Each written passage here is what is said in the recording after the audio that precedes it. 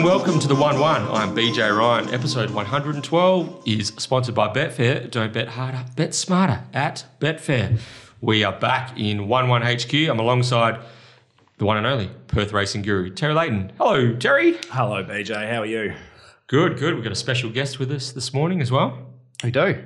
Probably his fifth time, sixth time? He's a veteran. You get about one in 15, I reckon. 1 in 20. Lochie Taylor, welcome back to the 1-1. Thank you very much. How are we? Very well, Lachlan. How'd you go with the 12 races yesterday? Battled. Yeah. I was. Yeah. What were you doing? Yard, obviously? Yeah. Yep. I was on fumes after. Yeah. What time did you get there? Race 3. First was about 11:30 and I was there an hour before the first. So. Right. How are the hoops? Like some of the hoops, I think Clint had 11 of the 12. Yeah, that's a lot of rides, isn't it? Yeah, how would you actually know if they were cooked towards the end of it? Because I remember back in the day, I can't remember what jockey it was. It was an apprentice jockey, and it was about her 6th, 7th ride. And the owners asked her, like, what happened? It looked like you didn't really ride that out to the line. She said, I was cooked. I was buggered. Like, I can't remember which horse it was. It would have been a far better story. I'm not sure, but I'd say for someone like Clint, he would be fine because he's naturally light. But those jockeys that maybe had to ride 54 or 54 and a half and had to do it a little bit hard to get there, I think they would have struggled a little bit later on. 100%. Yeah. You're right though.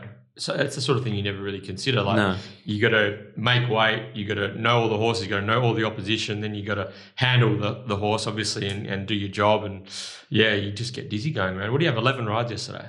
Clint? Yeah, something like that. Wow. Just got to take the shortest way home on all occasions, don't you? And not expend too much energy in the run. Yeah, CJP's good at that too.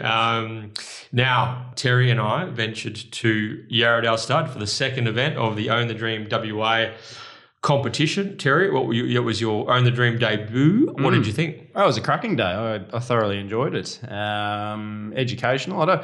We popped into the what do you call it? Where they the breeding barn. The breeding barn. Yeah, that's pretty self-explanatory now I think about it. But yeah, the actual breeding barn, where the magic happens. There's some of the bedroom descriptive words, the bedroom, and the explanation of that side of things, which I knew very little about. As Lochie's probably fully aware, I'm very much into the punting side of things and not the actual analysing of a horse themselves, like a couple of our Mastermind contestants. A bit of spoiler for later. But no, it was a great day out there. Very well run, I think. Very professional. What did your old man think about the bus not driving us all the way to the front door? So Bernie Senior was a little bit flat that the bus didn't go the extra 200 metres to drop him up top, but perhaps next week he can wear shorts on a 40-degree day for old Cups Ryan, and he might need to pay Brad Shepherd's bill for to get your ears checked. Audiologist. The audiologist, because he had Brad Shepherd teed up for the day. But no, it was a cracking day, and looking forward to the next event. Yeah, we're up at Yarradale Stud. Pretty unreal property. You been up there? No, I haven't. But I was looking at the social media throughout the day and was thinking I was missing out. Yeah, it was very, very impressive. Is that when you saw my head? Then I realised, I did miss out. Very impressive property. You're right. The event is just very professional. They tick all the boxes, the guys there at Own the Dream, and guys and girls. And Brittany, of course, did a tremendous job, as does Brad Shepherd, Alana McLean, and Davey Hanratty from Yarradale Stud. He was a bit of humour on the mic, actually. So, but it was interesting. What do you think of the role of the fluffer pony? Do you think that's a good gig to have? Professional flirt. You've drawn the short straw. I'd suspect if that's where you end up. But no, it was good, and just as I said, they got on the coach, went all the way to Yarradale, brought us back. Everything ran smoothly, and onwards and upwards towards the Pinjarra Race Day event this Sunday for the Breeders' Classic feature day there. It's a Bunbury Turf Club meeting at Pinjarra, so looking forward to getting back out to the Peel region and enjoying some thoroughbred racing for event number 3. haven't done a deep dive of the race, but it looks like it might be the tricks of the trade benefit to some think there's degree only if 6 or you 7. repeat that performance. By the looks of things, Yeah. set weights and penalties. Yeah, you'd be lucky thrown in. Yeah, it's incredible, isn't it? Lucky to go anywhere near even money. So we've been sort of tabling this discussion for a while. It's the 2022 WA Racing Wishlist. So this is more of a conversation starter. After the show, we'll be putting up on Twitter just for our listeners to send their ideas through. Since we've been raising it on the show, I've been getting some texts and messages and just with people with suggestions. But I think there's a lot of smart, interested people who are passionate about WA racing who have some suggestions that can help improve the game, whether it's the small things, whether it's the big things, whatever it is. And we're looking forward to getting input from our listeners and the WA racing public because, while we get on here and talk about try and find winners and we interview the participants, we're really deeply involved in trying to help WA Racing be better and being full-time participants in the game like all three of us, I think we can add something to that and our listeners can add something to that as well because I guess we're the customers of that are most directly affected. So WA Racing Wishlist for 2022, our guest, Lochie Taylor. I'm sure you've been doing a bit of this sort of discussion on the various platforms that you're on, whether it be Tab Radio or Unhinged or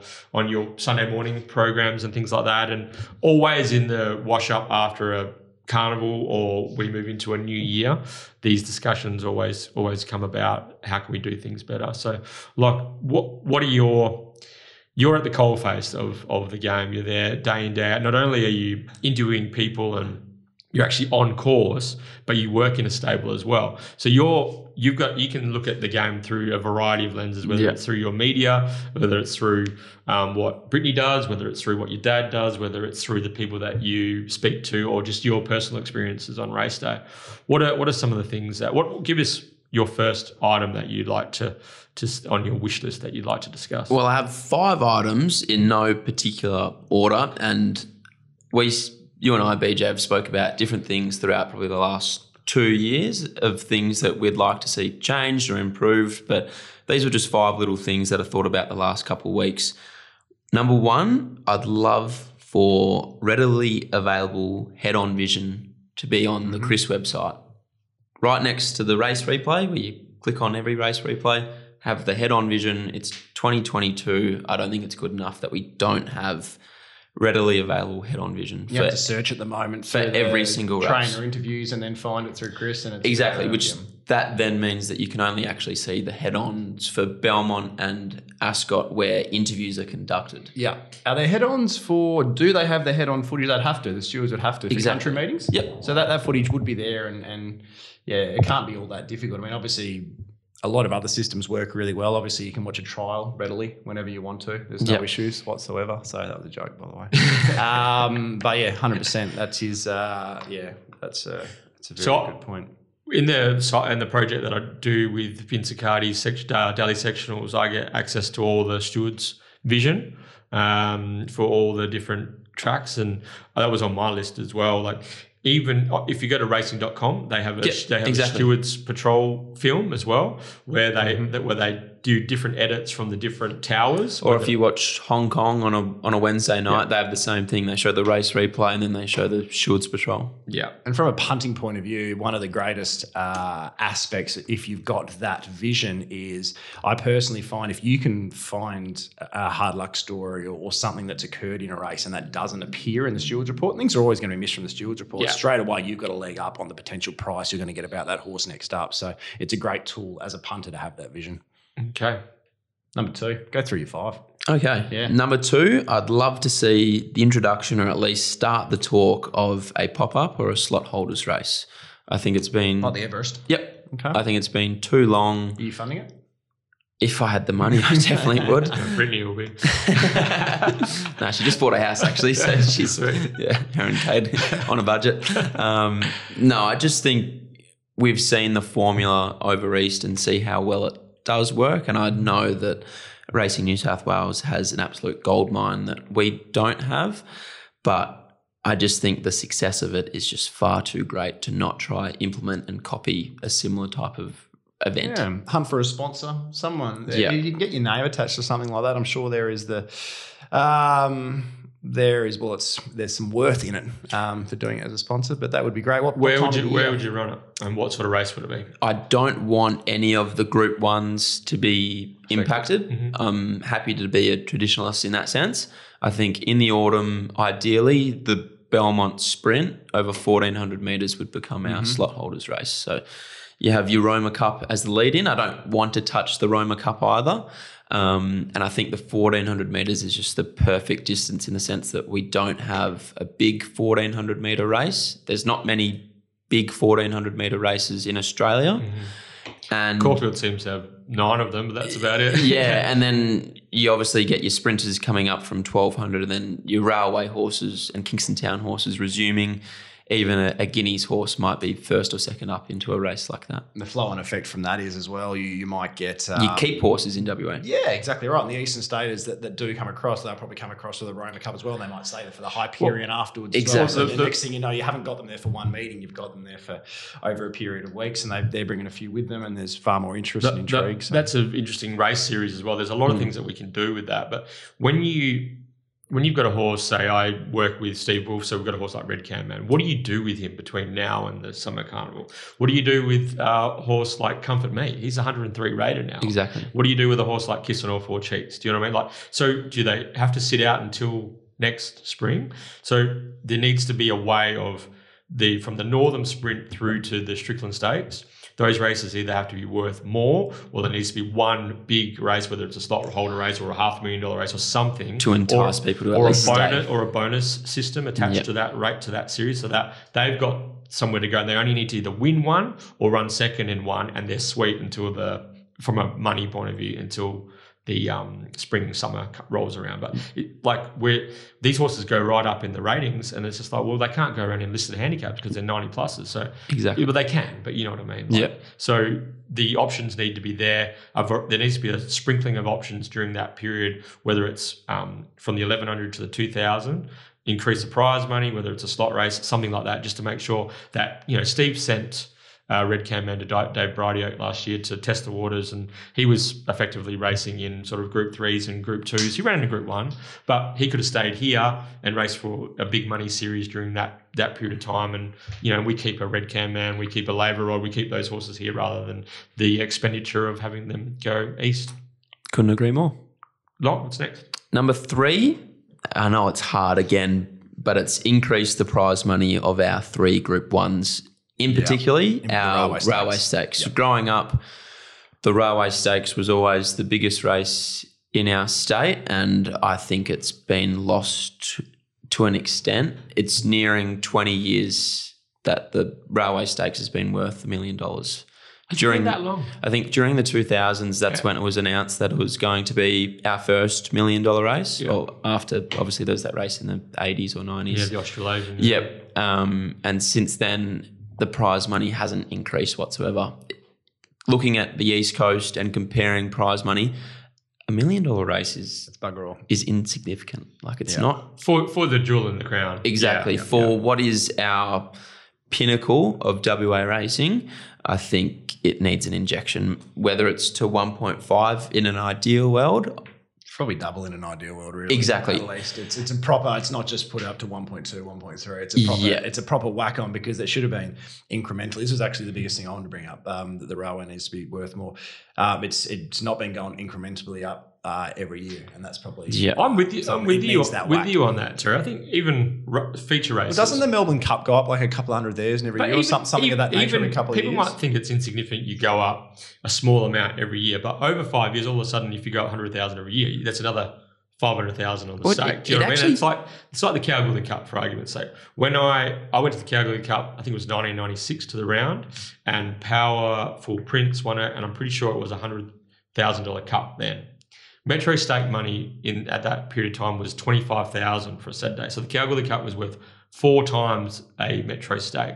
This year, I think the Kalgoorlie Cup's been made 150, but prior to that, it's only been like 120, and Metro stake's been 70. So with those features, if they just went up a little bit over time, they would be very rich races. It actually doesn't make sense when the price of everything that an owner or a trainer has to put into their business, has to put into training horses, has increased obviously with inflation throughout the years, and yet our big races don't seem to increase. But in saying that, I think what we do at the bottom level is outstanding. Yeah, it's good. Yeah. We had a couple of horses go to Geraldton and run second, and I couldn't believe that you got $5,000, I think, for running second at Geraldton. The race was awful. I thought that was unreal prize money. And the West Speed setup is exactly, good. Yeah. West Speed, you're racing for 80,000 on a Saturday now. I think that's really, really good. But what we now need to do is bite the bullet and increase the prize money of our Group 1s. They need to stand above everything else. They have to have a wow factor to them, those exactly. features. Yeah. What else have we got? Number 4 was I'd love to see greater coverage of WA racing on mainstream media. I feel at the moment, if you have friends that are a long way outside of racing, they essentially are of the belief that racing exists for 1, 2, maybe 3 months of the year, and we have our Ascot Carnival, and they literally think that after the Melbourne Cup, the big races in Melbourne, we come to Perth, and they think that's all we do. They have horse racing. What do you do the rest of the year? They have no idea that you can go to Broome for the round, you can go to Cal for the round, and we've all been, and how fun is it? It's some of the most fun you'll ever have, and I feel like we need to do more and get those stories and just make more people aware that we have racing all year round. And I think we'd be much better off for it. Mm-hmm. Brittany, your sister Brittany raised this last Sunday when we were talking to her about finding a way that we can merge the feature racing in the regional centres on on like free-to-air TV and newspapers and all that sort of stuff with Tourism WA. Mm-hmm.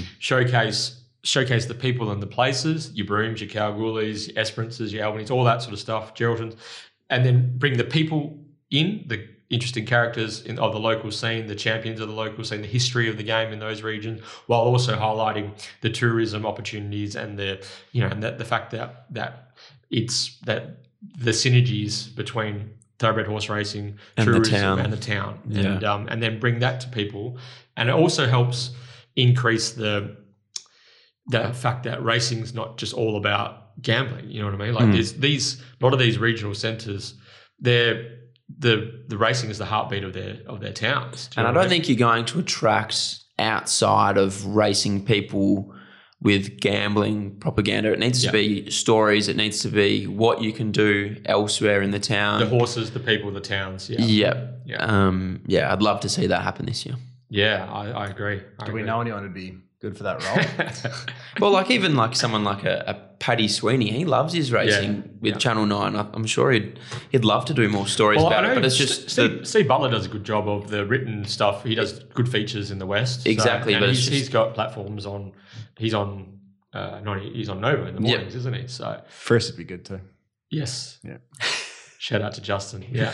My man. And my 5th and final point, and as I said before, I think of things all the time, and these were just the 5 I thought of in the last couple of weeks. I really want Perth Racing and probably Roa as well to combine with stating to everyone in the racing industry a clear vision of Belmont Park and what on earth is happening there. Yeah, because that was number 1 on my list. It's been too long, and whether it's the introduction of lights or not, I don't really care, to be honest. I think we still need to do a little bit more research as to what impact lights would have on our racing and where our turnover comes from. Is it Asia, where they're punting on Hong Kong at the same time, or is it East Coast where they're sleeping? So then in that sense, putting lights in wouldn't be worth it at Belmont Park. Should be a pretty easy thing to figure out, shouldn't it? Exactly. So I just want to see a clear vision and some facts to back up what they're doing. So you were there for half a day yesterday. Yep. At Belmont. How often do you go to Belmont? Like 3, 4 times a year, 5 times a year? Mm-hmm. Do you know what I mean? Like, and you have to go there week in, week out, day in, day out. What's it like? Honestly, like it's for me, it's every time I drive past it, it's just my heart sinks. It's a tragedy, really, of how that has all unfolded from an industry point of view. How much traffic do we get up and down the Farmer Freeway every day? And that's the shop front of the West Australian thoroughbred racing industry. That the venue, whether they like to admit it or not, that's what they don't see Ascot. No, they see Belmont Park, and it's like, well, is it symbolic of where we're at. I don't know. But we need to, what you said, we need to have a clear roadmap moving forward as, okay, this is what we're going to be trying to do. Might not be what is going to happen, but this is where we are chips in. This is what we are hoping to do in 2022. And for me, that starts with a more collaborative approach between Racing Wagering WA and Perth Racing. And obviously there's been some historical resentment between the two bodies, which has impacted the ability for a united front when we approach government. But our only way out of the Belmont Park situation is with we go to the government, Racing Wagering WA and Perth Racing, and we do a joint venture to... And even if that is the plan, come out and say that. Exactly. I think people are getting so frustrated that there just isn't a plan. If the plan is to go to the government and seek funds and it so happens to be that you get rejected, everyone will be understanding of that. You go, okay, well, they tried, and then you need to come up with another plan. And you keep attacking. Exactly. Yeah. But it just feels like we've just been waiting for the industry to win the lotto or something like that. Do you know what I mean? It's bizarre. And everything that they've done has just frustrated people, whether it's putting that pipeline through into the centre of the track, which created problems with the track and has impacted horses. It was a disaster, the trench. And then Terry's still blaming his form slump for the middle of 2020 because of the trench. 100%. Then the stalls got moved to the other end of the track. There must be another trench at the moment. which created a lot of problems with transport and dropping horses off. And it's just, everything just seems to be cobbled together and there's no clear vision. And when, the Perth Racing representatives get on tab radio and they sort of speak, there's a lot of words, but there's not a lot of follow-up or a lot of action into it. So I think a clear Perth Racing and Racing Wagering WA with their two new, managers. You've got the new CEO at Rawa and the new secretary or whatever his position is, CEO at Perth Racing. They need to come together, to put out a statement. This is what we want to do with Belmont Park, because this is everything for us racing people. If they get that right, especially when you just look across the other side of the road and they've got that right. They got that right. So there's a vision across the road of what the precinct could look like. Now it's up to us to get our area of that precinct up to scratch and make it could be pumping there at Belmont Park. 100%. All right, I think that's the big ticket item for 2022. And it's not even about getting anything done per se. It's about creating a map, creating a pathway. Have some confidence in the pathway, but who's trying to get it done as well. Terry, what have you got? Have you got anything from a wagering point of view? Yeah, I left that alone thinking. Yeah, I thought this was your wheelhouse. What? Oh, you're a professional punter, and this is your living. Well, they've brought in the minimum bet laws in Western Australia now, so that's sort of a... And what impact? So explain what impact that has had on you. Well, so the minimum bet laws, for those that are unaware, basically means on race day, for all of the accounts. So for those that are aware, your accounts can get sort of limited cut-off type things. So if I want to have a bet on, say, Bet365 on a Saturday race, I'll be able to have $2 on a horse. That's all they'll allow type thing. But on race day at 9 a.m, they have to bet you. That's every single account. That's your Sportsbet, Ladbrokes, PointsBet, Neds, etc., etc. There's about 16, 17. There's probably more of them these days. Always popping up. They have to bet you to win a liability of $2,000 for a city meeting or $1,000 for a country meeting, which does allow fixed price wagering earlier. People are going to say, well, perhaps they should, those laws should come in beforehand as soon as you release a market, and then maybe markets don't come up till the morning. But I think it's a good start in that sense. I'm actually not going to have too much of a dig at them in that sense. I feel like that's a reasonably a good push. But most of my stuff was more just around notice. Like as punters, and it's not just as punters, it's about as industry participants. I just think about it as a punter, obviously. But I just feel like there's a lot of things that are decided on race day or whatnot that could be just sorted out beforehand. Obviously, when we have abandoned meetings, and the meeting at Narrogin a few weeks ago is an obvious sort of situation, but there should be something in place where we sort of know the day before, or at worst of at 5 a.m, that morning that it's going to be called off or whatnot. With the heat as well, I mean, and meetings have been called called off on the day. Like we know the forecast a day or two out. Let's have a more direct protocol. If it's going to be 38.5 and above when race one's going to be, and we know that 36 hours out, we call it off. Fair enough. On the day it's 2 degrees hotter and it's wrong. Yep. Then we're going to have to call it off on the day that's occurred. But just a little bit more notice and make alternate arrangements as well. I mean, last Saturday, what a great opportunity that would have been once we knew it was going to be 40, which was probably sort of a week out. What a great opportunity for someone else to host it, for a Pinjarra or even Esperance had a main day. And Esperance could have really promoted a big day, even if we didn't, and we left it on the Monday and we pushed it to the Monday. Esperance could have pushed that day and made that a real special day down there at Esperance as well. So, mostly for me, it's just about notice. It's just we sort of wait and give everything till the last minute when nothing can change in that sense. Even things like dual nominations, you got horses in for Saturdays and Sundays. They scratch on, they run on the Saturday, they're obviously going to come out on the Sunday.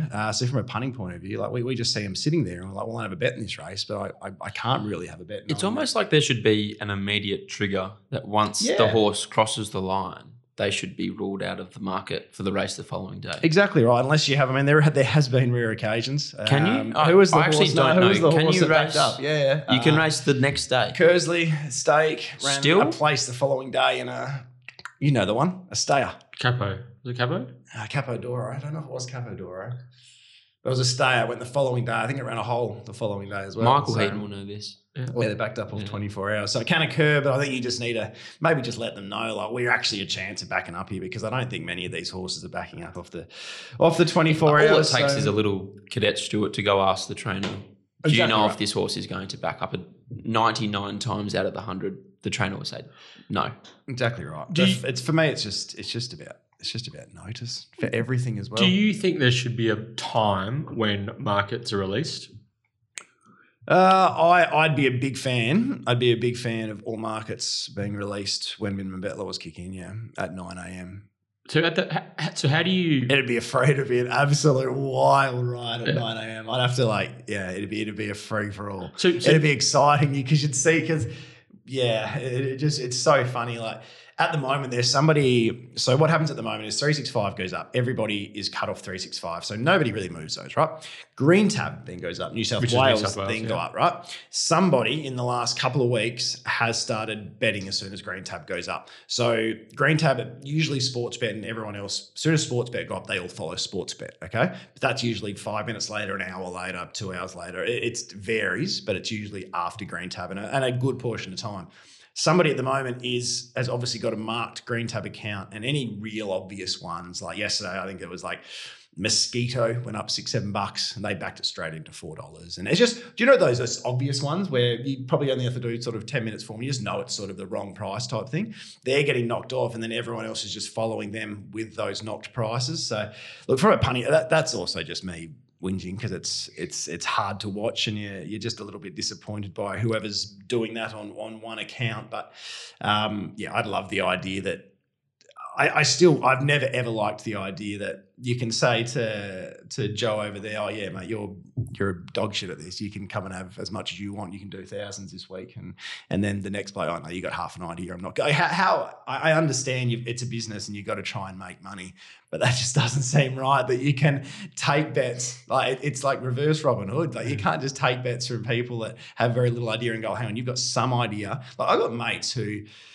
aren't very good, but they've been cut off. Oh, they've got some. They're showing some now, or some. It's usually a penchant to mainly just take the early prices. Yeah. But people love jumping and taking the early prices. So, I think in that sense, something's majorly has to change. But that's just not WA. That's Australia wide. So I'm just curious how you run your business in the way that. So do you have to just sit by your laptop refreshing, waiting for markets to come out? Country racing is probably the best one to discuss. So there's one I wanted to back at, where are they racing today, Lochie? Jesus Christ.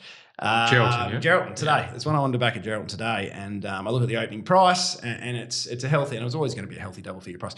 I don't look again until 9 a.m. I just hope when I click back on it sort of 8:50. I load up my 16 tabs across the screen. I put the bet in all 16 tabs to win what I know the minimum bet law is. The moment it hits 9:00, I start hitting confirm.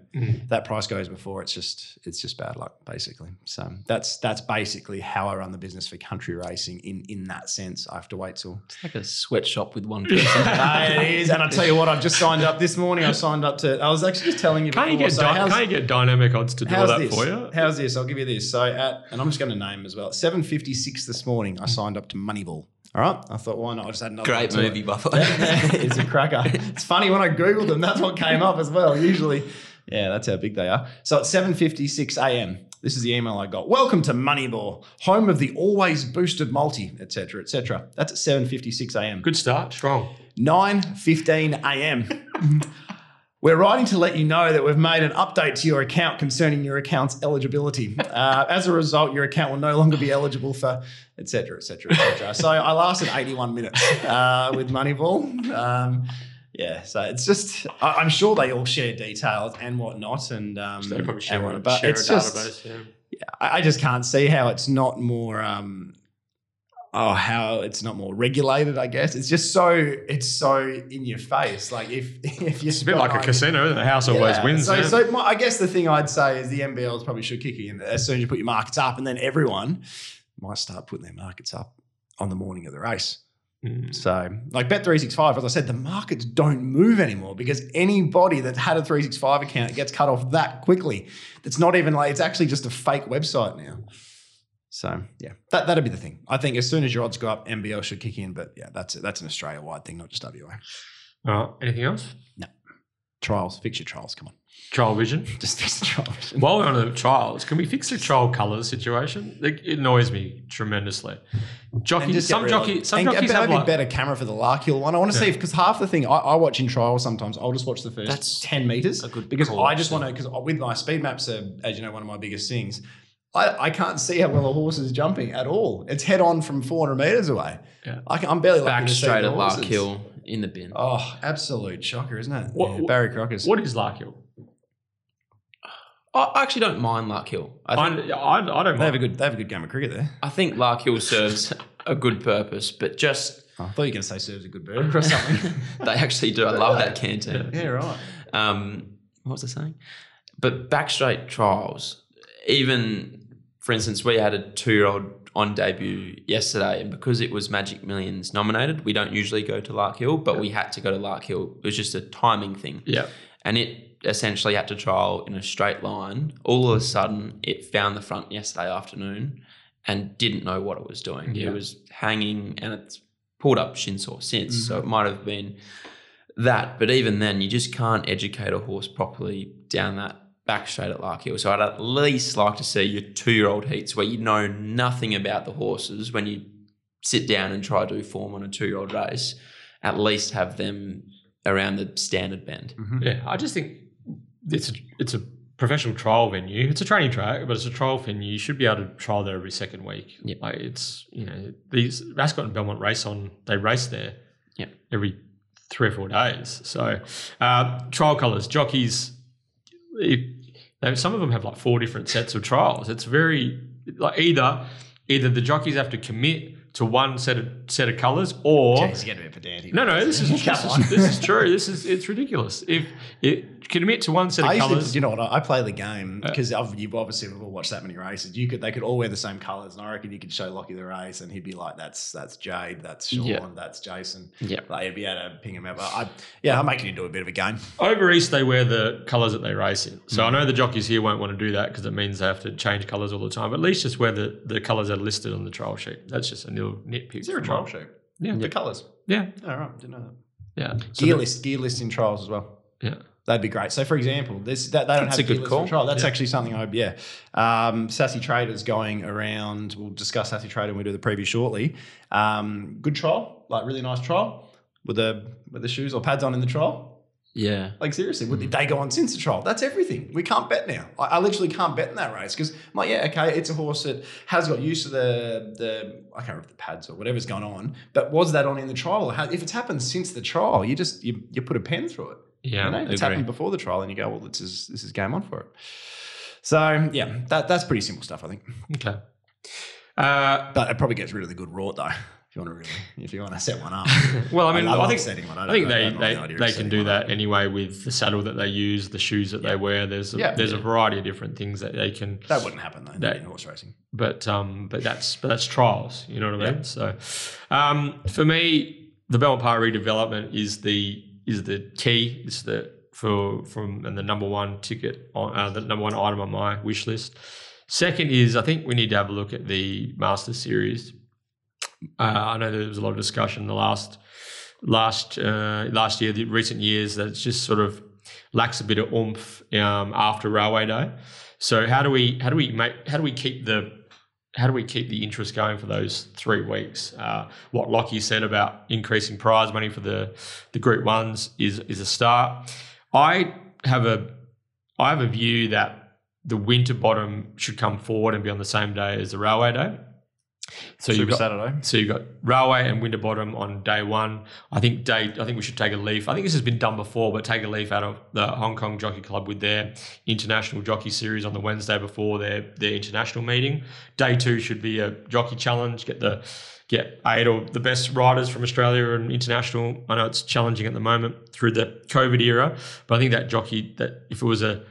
if day 2 was a jockey day, like a big deal, and we got some big names, I think that could be something. Well, we've special. seen that happen at Ascot before. Yeah, it was and we good. know it was a success. Yeah, it was a success. So I know they'll need a budget for it. However, I don't think we should be. I think we should be having a crack to make sure this Masters Series is as good as it can possibly be. And so that if we bring Winterbottom Stakes to day 1, I think what we can do with day 3 is we've got a race there that has been neglected and it's in the shadow of the Winterbottom and it's fallen away.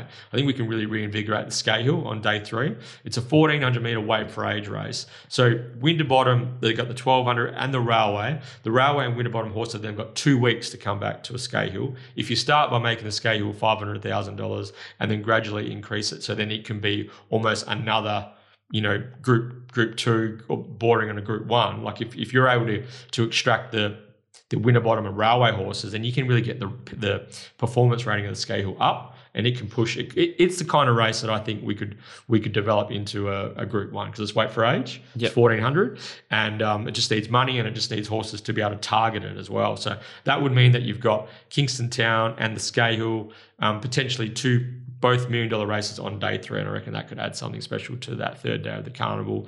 And I think we're lacking feature 3-year-old sprint races. I know this has been covered a bit. Yeah, we don't have one. Why don't we have a $500,000 1,200 metre 3-year-old race? Do you know what I mean? Like the Belgravia, or the Placid Arc, or something like that. We need to invest in a big 3-year-old sprint race. We've got the Guineas, we've got the Derby, but we've got nothing for sprinters. It's weird. The WA horses are just about the best sprinters in the country. Our best sprinters. I think for me, it's the Placid Arc. I mean, I know that the Belgravia is usually the best race, but a lot of that is moving. It's never the grand final because it's a starting point. Do you know what I mean? But if you had the Placid Arc, people could really target that race. Do you only want it? We saw the winner of the Derby yesterday, by the way. Do you only want it in the summer? No, I was going to say there's no short course features in the autumn either. See, this is what I've just thought about. Perhaps we have a big 3-year-old feature in the autumn because it allows owners and trainers to have the carrot dangled to them to stretch a horse out to a mile in the summer. It makes the Guineas and Champion fillies as strong as possible, e.g. an It's a Ray Day. Yeah.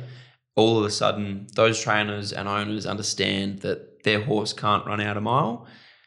Next prep, they set their horse for the big 3-year-old feature sprint race in the autumn. I think we can do both. Yep. Yeah, absolutely. And also, if you have that big Placid Arc sprint worth $500,000 on day 1 of the Masters, that's Railway Winterbottom, those 3-year-olds then can go into the Scahill and have a crack at the 1,400 metre. So it adds another. I mean, I know we've already got the Lestier on there, but we can probably get the first or second place getter or first 3 across the line in the Placid Arc, then can go have a crack at the big money at weight for age in 2 weeks' time. I think there's some things that we can do. And I know Chris Parnham copped a little bit of heat for his comments on the Perth Cup, and I can see that he, like me, he's a traditionalist at heart, and yearns for the days of old when it comes to the Perth Cup. But I think we've got a perfectly good 2,400 metre handicap there that just needs investment and just needs a committee and an industry to believe in it. And I think it could still be something special with prize money and with maybe changes to the handicapping scale a touch, maybe bringing the minimum back a little bit. And then you can get your Regal Powers to start in it. You can get your really, really good horses to target the Perth Cup. Make it worth a lot of money again. And just if you build it, they will come. Believe in the race. You can't just keep taking away everything that's good about that race. It's lost its 2 mile. It's lost prize money. It's now an afterthought. 6 weeks after, or 6 to 8 weeks after the Railway Stakes. Like, it's a perfectly good traditional time-honoured race that is part of the fabric of Western Australia. Invest in it, believe in it. I reckon it could be special again. What's the minimum in a race like the Sydney Cup? I know it's over a little bit. I think it's further. 51. Yeah. So maybe that's something we need to do. Yeah, I think that's the key. Spread the scale. And even, I think the minimum, it's a very touchy subject with jockeys, which is fair enough because it's a safety issue, right? Yeah. So but I think the minimum, a lot of the issues that we have, and you would be aware of these being from a stable, from a handicapping and a ratings and a programming point of view, is people don't understand that by raising the minimum to 54, it's made the life of the handicapper very difficult because you've only got a very short window before there's a 60, and people lose their brains as soon as they've got 60 kilos on their back. So the minimum creeping up from 51 to 52 to 53 to 54, it's just impacted the ability of the handicapper to do their job. In Hong Kong, they have a 10 kilo, 20 pound spread. 51 minimum, 61 top weight. Yeah. I'm not advocating that for here, but if we could get an 8 kilo spread, it just changes a lot. I might go back and do the maths from this year's Perth Cup. Yeah. Essentially make it a 52 minimum and see how many of those riders could have rode 52 apart from except 53 that it was. Yeah, and allow them to ride overweight if they want. Trainers and want to. Exactly. So I think we can look at that for one-offs, even if it's the Railway and the Perth Cup, you know what I mean? Reduce the minimums, make them more true, like greater handicaps. I mean, the Doncaster and those big handicaps, they're all 51 minimums. I'm exactly. Positive. So if they do it over East and they race for more money here, why can't we do it here? Yeah, it's just something to look at. So I think the spread of weights is good for the punters, good for wagering. It's a bit of intrigue. It does. It adds another element to it, and also it means that you can probably opens up opportunities for certain jockeys as well. Maybe you wouldn't get as many rides, and they can say, "Well, I'm a natural 50, a lightweight jockey." And it doesn't rule out your Regal Power because the minimum's lower. You don't have to give Regal Power 60 or 61. He can get 59 instead. Do you know what I mean? So you can dangle the carrot in a lot of ways to make those. If you're pumping a lot of money into railways and Perth Cups, then you got to make them handicap accordingly. So you handicap from the top down. Yep. Why should Regal Power get 63 or whatever it is in a Perth Cup? Like, it's ridiculous. Like, that's our best staying handicap. It should be from the top down. So that's good. I never thought about that. From the top down, that's a really good point. Now there's big ticket items. I think everything falls behind Belmont Park redevelopment. But for the future of, I think there needs to be discussions around on-course stabling at Ascot, as well as the training schools for not only for apprentice jockeys, but for people wanting to learn just the basic, whether it's to be farriers, whether it's to be trainers, whether it's to be whatever it is. Try to make racing a real career pathway for people, rather than it's just a job. Like, make it a career. Put some real TAFE sort of certificates behind it. And also, to become a trainer, you need to do X amount of years in a stable. You need to work underneath an open class trainer. You can't just have $20,000 in the bank and then all of a sudden you're a trainer's life. For those who don't know, that's literally what it is. Yeah, you just need the money and pass the test. So and the test is essentially you get given like a list of gear and you have to say which gear it is, and you have to be able to saddle up a horse. Yeah. That's just about the extent of it. So if you made it a more professional training program, then people and also being a thoroughbred horse trainer isn't just about conditioning horses. There's 25 different aspects of that role. Exactly. So people take on these roles as younger and they're not aware of everything that it entails. So I think there needs to be some training and education around that in order for us not to lose people, to the good people who know horses, good horse people. They get jacked because they can't make any money, and then all of a sudden we lose them and they're off doing other things, and then that's it. We've lost a generation of educated horse people to help drive the industry forward. I'm with you about the Stewards Patrol film. I also want everything on Chris to be shareable. So all replays, and you should have like a share option.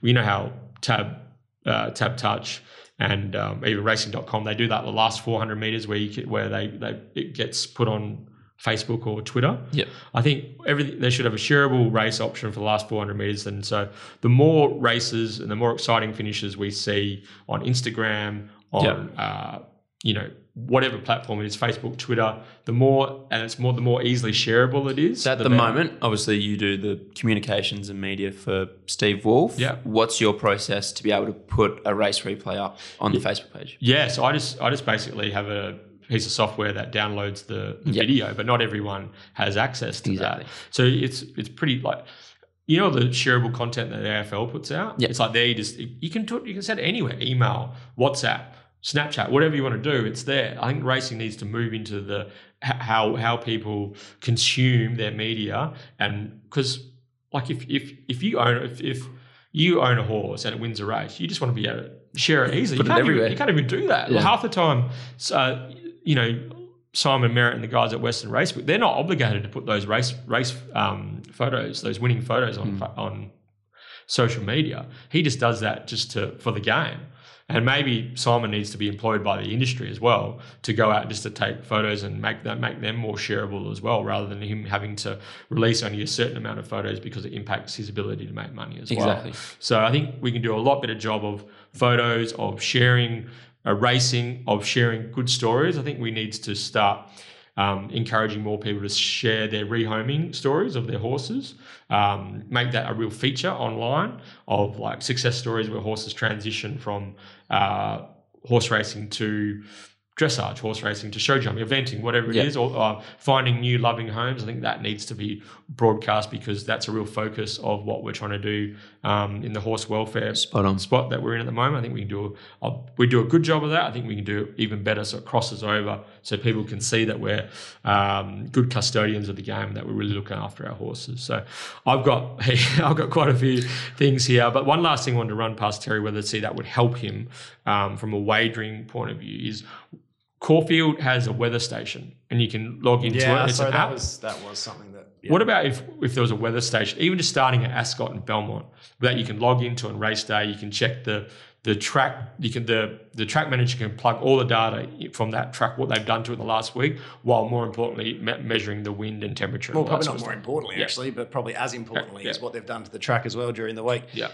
There was a meeting a couple of months ago and I was talking to Pistol Pete, who was on course as he always is, and I said, geez, they're not making an inch of ground today. And he goes, no worries. No wonder. There's a big reasonable easterly. And I said, what are you talking about? I'm looking at the news, the Wind website. Wind Willie. Wind Willie. And it wasn't even one instance. This happens all the time. Yeah, and it's just completely wrong. But there's we can't get that correct data. So that's. I think that'd be everything. Is it essential? It's essential, isn't it? Oh, I would say so. Yeah, I actually don't know if the interstate tracks do it. Now you're saying they definitely. Caulfield's got an app that you download and you can plug into it anytime. And Flemington, you can access it on their website. Yeah, that'd be anything. So that would be, that'd be huge. I'd love that. I'd love to have a weather station. I'd love to hear more from the track manager as well, whether it's a Friday, Lochie goes out there on a Friday, does a track report, gets posted on Twitter, Facebook, Instagram, whatever. This track this year, I went through it last night, something like 35, 40%, and my notes were a bit sloppy, about 30, 40% of the tracks.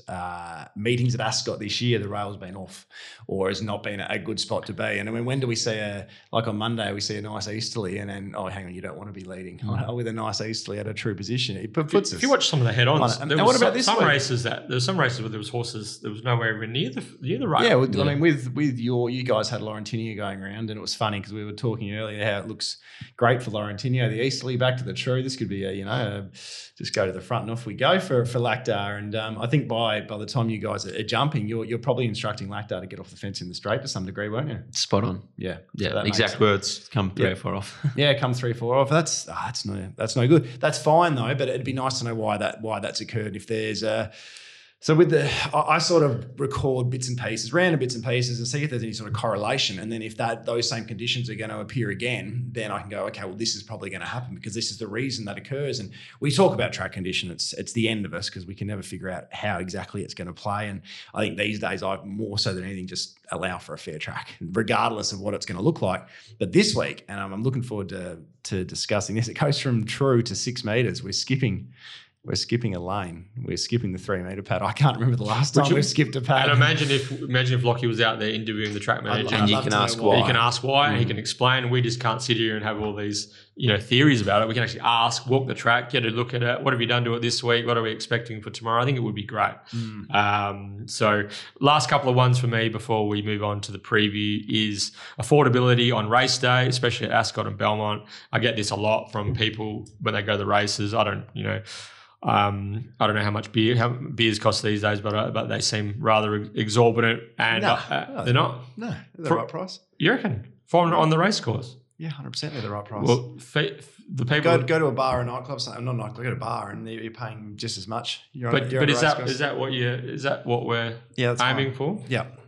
I think that they've got to still make money if you want to spend money. So yeah, I don't know. I don't think that's an issue. Okay, so cheap. I got cheaper food and beverages at the rail, which even just cheaper options for. Even the food's not that bad. I don't think. What do you probably? You're at the track. But you're solo. Always packs his lunch though. You're solo though. What about for families and things like that? Yeah, I think that's the price these days, isn't it? I don't think it's any more exorbitant. Like you go to Optus Stadium, you're going to be paying twice as much for what you are at something at Belmont Park. Still. Yeah, I don't know. I'm just trying to be devil's advocate with that. No, that's fair enough. I'm just going to be. I don't think that there's too much of an issue. You can still go to Belmont. I'm pretty sure I got a sandwich there for about $8. Yeah, that's normal, isn't it? I don't know. I went and got a Subway the other day. It was $12. That's just standard Subway. It was $12. So you're getting a sandwich on course for $8. I think pint prices and whatnot are pretty standard there. Yeah, they're all pretty standard. Yeah, I don't know whether they should be the equivalent of bar and nightclub prices. No, the bar and nightclub, I'm saying, are more expensive. Yeah, well, especially with nightclub would be, I presume. Last couple of ones. You know, BJ, you're out at the bloody Paramount more than me. Oh, yeah. Last couple of ones were Perth Racing. What is Perth Racing? What does it mean? How about we go back to the WA Turf Club? I think that needs to be revisited as well. You're a member of the WA Turf Club. You're not what is Perth Racing? It's this legal entity that means nothing. I think we need to go back to making membership of the WA Turf Club mean something, and being a part of a club actually means something. You won't see the Victoria Racing Club changing their name to Flemington Racing anytime soon. So the Perth Racing is just wild that they even trade as that. WA Turf Club. Have a think about going back to that. And my last little wish list, which is just an idea that I have that I want to look at moving forward, is WA Racing. You're going to laugh at this, Terry. WA Racing trading cards over the Masters series. I reckon that'll be a bit of fun. Every person that walks in the gate gets a packet of trading cards for over the 3 weeks of the Masters series, and I reckon the kids and the families and racing people would love it as well. Trading cards are huge, by the way. But jockeys and trainers? Horses mainly, but jockeys trade them. I can't wait to get the Jimmy Taylor Gold. That's what I was about to say. I'd love to see my dad's big forehead on a card. The Jimmy Taylor Gold, that would be good. I'll give you a Regal Power, an Elite Bell for a signed gold Jimmy Taylor. Anyway, that is it. That's our WA Racing Wishlist. Going to put this on probably a separate audio file for people to listen to and consume. But also, we want your ideas. So there's lots of smart, invested people. Get your ideas into us here at the And if you disagree with us, let us know. Yeah, 100%. Okay, it's time to partner with Betfair and preview Scenic Blast Stakes Day. BJ Ryan, Terry Leighton and Lochie Taylor teaming up to record episode 112 of The 1-1. Your West Australian racing podcast. It is 11:30 a.m. on Thursday, the 27th of January. Geraldton, Crayfish Coast in action today. Ascot and Ladies Bracelet Day down in Albany on Saturday. And then we've got the Bunbury at Pinjarra meeting on Sunday, which is featuring the Breeders' Classic. So there's a bit of racing to get stuck into over the next few days. Plenty happening. All right, stay tuned throughout the show for info on how you can enter the Market City Meets, Get Out Stakes competition and champs and challenger. Got Toby Dunn against a mystery opponent, someone he knows quite well. for this week's Mastermind. So stay tuned for that. BJ. How did the episode 1 of the Betfair Edge go last week, Terry? Good, yeah. Oh, no, it was a shocker, actually. Absolute shocker. We recorded on a Friday. I didn't know when they were going to run. Like, it was a lot of course. Yeah, there's a lot of confusion in it. We got Roy on. I hadn't had Roy Rogers on before, and we got Roy on. It was a good chat, but the interview's meant to go for like 11 minutes. Then we looked, it was 17, and then we grabbed Cripper on, and Crip didn't really have anything he liked, so we just chewed the fat, and that was meant to go for 6, and it was 13. Next thing you know, the preview could only go for 5. Oh, it was just a lot of confusion, but backfiring tomorrow. They'll definitely run Saturday, won't they, Loch? Well, I hope so. Yeah, I think so. 80% chance, I reckon. All right. So look, download the app, SEN app, and tune into the Guru on the Betfair Edge if you get an opportunity. All right, let's move forward onto the preview for Scenic Blast Stakes Day. The rail is out in the 6-metre position, Terry. Yeah, it certainly is. And as we discussed in our wish list before, we miss the 3-metre pad. So we go from true to 6. It's very odd this occurs. It'd be nice to know why it's occurring. Obviously, they don't think, and as we were saying before as well, that the inside pad was not good at all on Monday. So perhaps that extends out further. They're trying to protect a certain part of the pad. I'm not too sure. It doesn't bode well. It doesn't bode well for confidence. So don't go into this meeting thinking it's going to play in any particular way. And if you're not that enthused, my big advice, if you're not that excited about a price early and you're umming and ahhing whether you take it or wait for Betfair perhaps, and especially if it's later in the day, just hold fire because you might end up seeing something going, well, that makes no sense, or now it makes more sense. Okay. So the heat, 39-degree day at the moment is what they're forecasting. Has 38 by race 1, I think. Yeah, so they've allowed for this with the starting times. So race 1 kicks off at 2:28 p.m. and it's the Seacor plate over the 1,000 metres for the 3-year-olds. A few familiar faces here who've been doing battle recently and a couple of first-uppers as well. Guru, rinse and repeat, isn't it? Yeah, Guru, what are your thoughts on race 1? It's like a tag out of Bopping Blue and tag in of My Baby Blue, Jane, isn't it? Same colours, same jockey, trainer, etc., etc. Same racing style as well. Yeah, similarly, exactly right. I'm going to go for the new boy on the scene, new girl on the scene, I should say, My Baby Blue Jean. I think Beads will be certainly very hard to beat. From the alley, it probably lands right behind either Policier, who could kick through and lead, or My Baby Blue Jean. Could cross them and get to the fence. That's sort of that'll be an interesting watch early. I think they'll be relatively aggressive with Policier. I can't see why they'd be desperate to hand up, but they should be your first 2 Beads parks on them, and I think that'll be your race. He's a sizzler. Was a little flat last start. The drop back to 1,000 and the triple gear change. That to me is a little bit of a worry when you go lugging a bit, tongue-tie, blinkers. The 1,000 metres has in the past been probably a touch short for him to get it done, and especially coming off a little bit of a flat run. So I think the winner comes between those 3. But I just think My Baby Blue Jane could be a really nice filly. She hasn't got the weight that the others do and the others have earned, but I think she will earn that weight in time. So before she earns that weight, I'm gonna jump in, and I've marked her a clear favourite. So I'm happy having something on My Baby Blue Jean, but I'd want to see an aggressive ride. I thought his ride first up was pretty poor when he sort of with the horse he tried to be aggressive, and then and Nucky was willing to hand up on Senorita Dorotea first up, but Clint sort of then tried to restrain and she fought him, and the win of Civvy Street yesterday really franks that last start victory as well. Civvy Street beat Probity and Arcadia Grace and Forever Dreaming. So I think My Baby Blue Jean has some gears, and that last win could have been a bigger win as well. He sat up with a fair way to go. I'm pretty sure when we had Adam Durant on that he flagged this as a horse of the future. Oh, did he? Yeah, pretty sure. There you go. My Baby Blue. The money has come first and second up as well. Do you just, it's a 12 back to 1,000? Yeah, I hate it. Don't like the 12 back to 1,000. But I loved how she just controlled the speed last start. And will she be able to control the speed? That's the question, is whether she can get across Policier. Either get it, if she doesn't get across, I hope that Pike's aggressive enough on Policier so she can just travel smoothly in the breeze. Yeah, it's all about rhythm in that sense. Yeah. It's a little bit on spec, but the fact we're doing this at just shy of midday and there's no odds up besides Brad and 365. So at around that $4.50 mark, I'm pretty happy to have something on a day where I don't like a huge amount. Look, I got a question for you before you give us your summary. He's a sizzler. Got a very awkward action. Yeah. Throws a leg. He looked highly uncomfortable last start when Chris went for him. He just didn't want to go. It looked like he was just sort of didn't want to stretch out on that particular occasion. And I see that they've gone for the lugging bit as well. But what can you tell us about He's a Sizzler from a yard point of view? He's one of the most interesting horses to observe. If you look at him side on, he is one of the best looking horses you'll just about ever see. He's big, he's strong, and has a wonderful temperament. But if you look at him from front on or from behind, you see that leg swing like something else you haven't seen before. You rarely see a horse walk like that and win 2 races and have the turn of foot he possesses, because generally horses that walk like that just don't stand up. Yeah. So for mine, when you combine that factor, and I agree with Terry, I thought he was really plain last start. I just worried that it may have been an end of prep run. Yeah.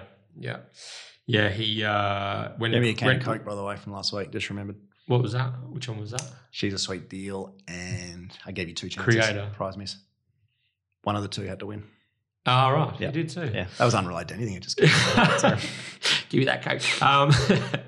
I rarely win them, so I thought I'd better enjoy one. So Lochie, what was your breakdown of this one? I think Beads would be awfully hard to beat. I think if He's a Sizzler, Plissier first up, or My Baby Blue Jean wins back to the 1,000 up in grade, I'm just happy to put my hand up and say those trainers and riders were too good. But Beads is the horse that I think he's a 1,000-metre horse. He ticks all the boxes, and Sean McGruddy has a knack of not allowing leaders to skip clear on him between the 500 and the 300. So ticks all the boxes, and I think he'll be pretty hard to beat. Yeah, Beats for me as well for all the reasons that Lochie said. Very scared of My Baby Blue Jean. That elevation and that I guess that benefit of race experience that she showed at Pinjarra, the clock. I know that was that Sculpside? Don't know if it was Sculpside or not. Was it the 13th? Anyway, the clock was good for 1,200 at 110 in a maiden. So form out of that has been strong. Even she would have run the quickest last 2 if you wrote her out as well, which is really impressive considering Civvy Street took the sit with Pike on it, and then obviously what Civvy Street's done yesterday. So. Yeah, and even on debut ran 3rd to Viamonte. Viamonte just ran into a really, really good horse in Spin the Knife last week, or Monday now. So, what price do you think My Baby Blue Jean starts? Well, that's the thing. I find this difficult to do a preview without prices, as you know. So right now, if Beads was $6, I'd probably sit here tipping Beads to say that type of thing. I'm just looking at the prices we currently have. My guess is the money comes. Yeah, I had them pretty closely marked. Beads and My Baby Blue Jean. I had them almost. Brad went up $5.50. Yeah. Tell you what, I'd absolutely go to town on that. Not that I'm 100% with you. I would probably mark My Baby Blue Jean even money at $1,200. At $1,200 meters. Yeah. But the drop back to 1,000 is definitely a concern. Yeah. Yeah. So marginally prices. I was pretty close. I was like 280, 320. Okay. Yeah. Beads on the drift for me. Yeah. If it gets out. Yeah, that's the thing. And you get those opportunities too. Sometimes when a horse does go up under your price, it's a nice thing rather than considering it. You go, I'm going to just highlight. It didn't win yesterday, but one might be Clint Johnston Porter, Kick a Goal Son went up 220 type thing, and you go, that's maybe, but you just hold fire, and then wobbles out to sort of $3, and you're pretty happy with that price. And you'll probably get a similar sort of option here if Beads, which is now about 230 where I'm looking. Yep. It might, it very likely will wobble a little from that. I agree. I think the money will be for MBBJ. My Baby Blue Jean. Even first missile yesterday was sort of like opened $1.90, got out on Betfair to over $3, jumped Betfair $2.20. Yeah. But yeah, the opportunities are there. Okay. Race 2 is a Tab Touch West Speed Platinum Handicap, 1,000 metres.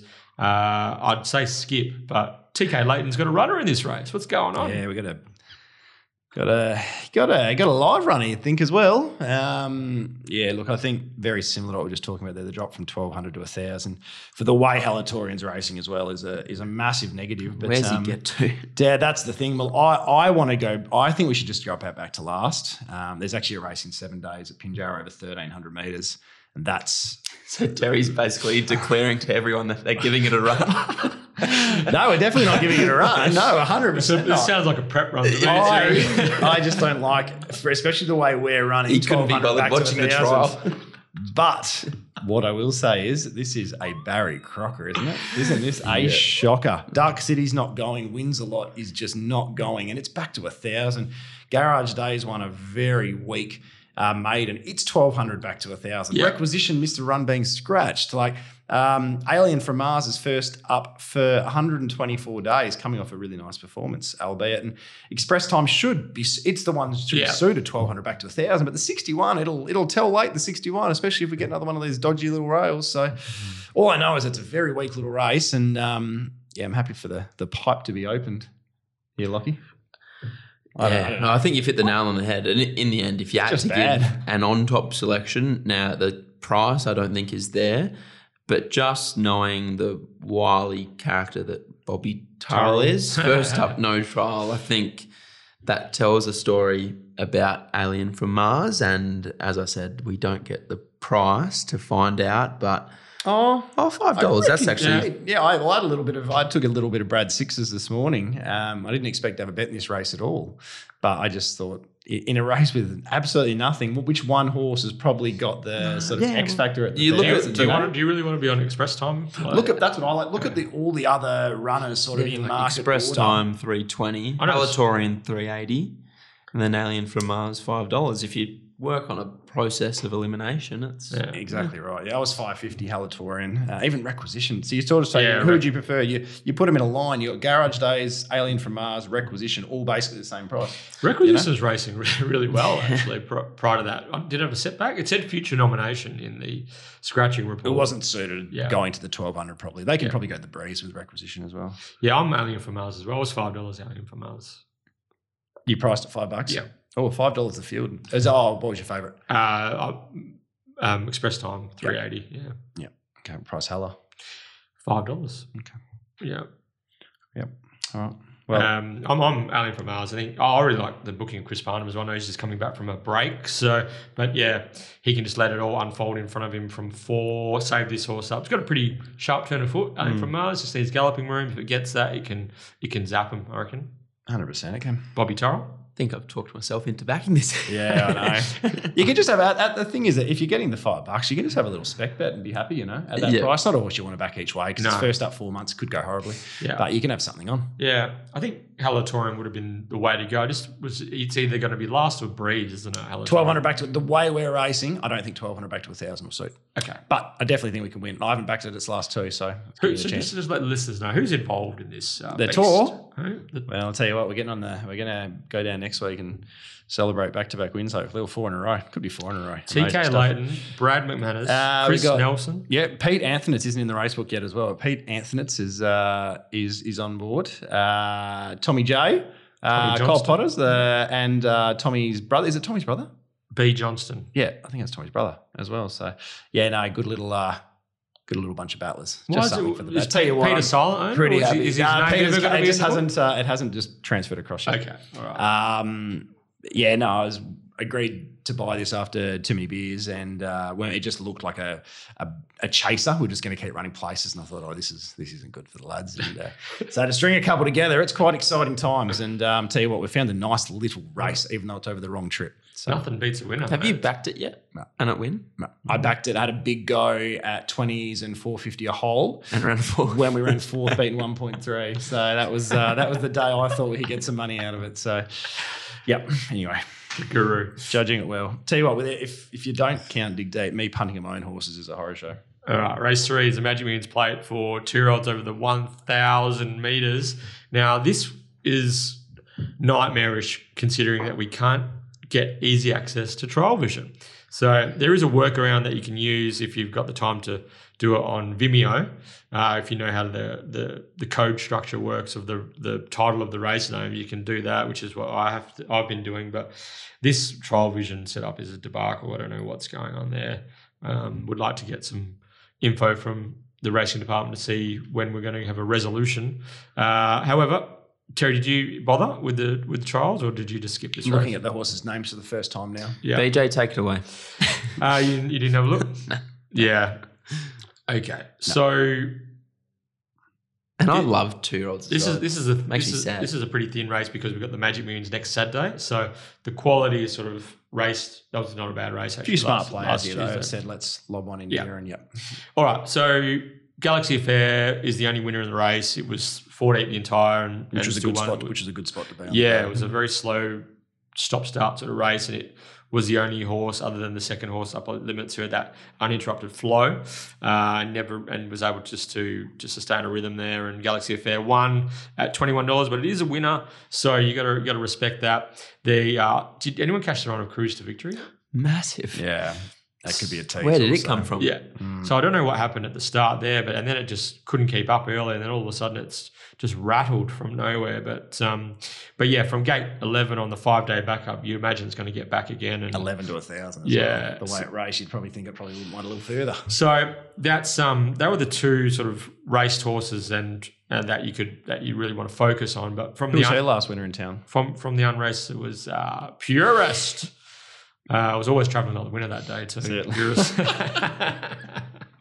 All right. So from the trial brigade, if you've had an opportunity to watch the trial of Hang Glider at Albany on the 9th of January, very classy, moving horse, sort of was a half slow away, moved forward under Chris Nick under its own steam, was never really let slide in the straight and cruise to a very comfortable win. So it's no surprise to see him open up the fixed odds favourite this morning. However, he does have gate 10 to overcome. So he didn't ping the leads in trial. So does he go forward, or does Sean just let him fall out and try to track into the race? In a similar fashion to what Galaxy Affair did last start, where he might be able to race 3 and 4 deep on a very slowly run race and still win. But I'd like to see him get some cover and then move into the race. He was good. Lucky Chanceau is scratched, so we don't have to worry about that. Playhouse Patron from the Bob McPherson yard, unbeaten in trials, has shown got a bit of gate speed. It's probably going to get its chance from gate 2. Probably a bit of value at the $15 actually. Playhouse Patron. Spirit Sun led and won a trial. There's a couple of others here, but there's a $200,000 yearling from the Dan Morton yard, which looks like it's got some talent as well as work in progress.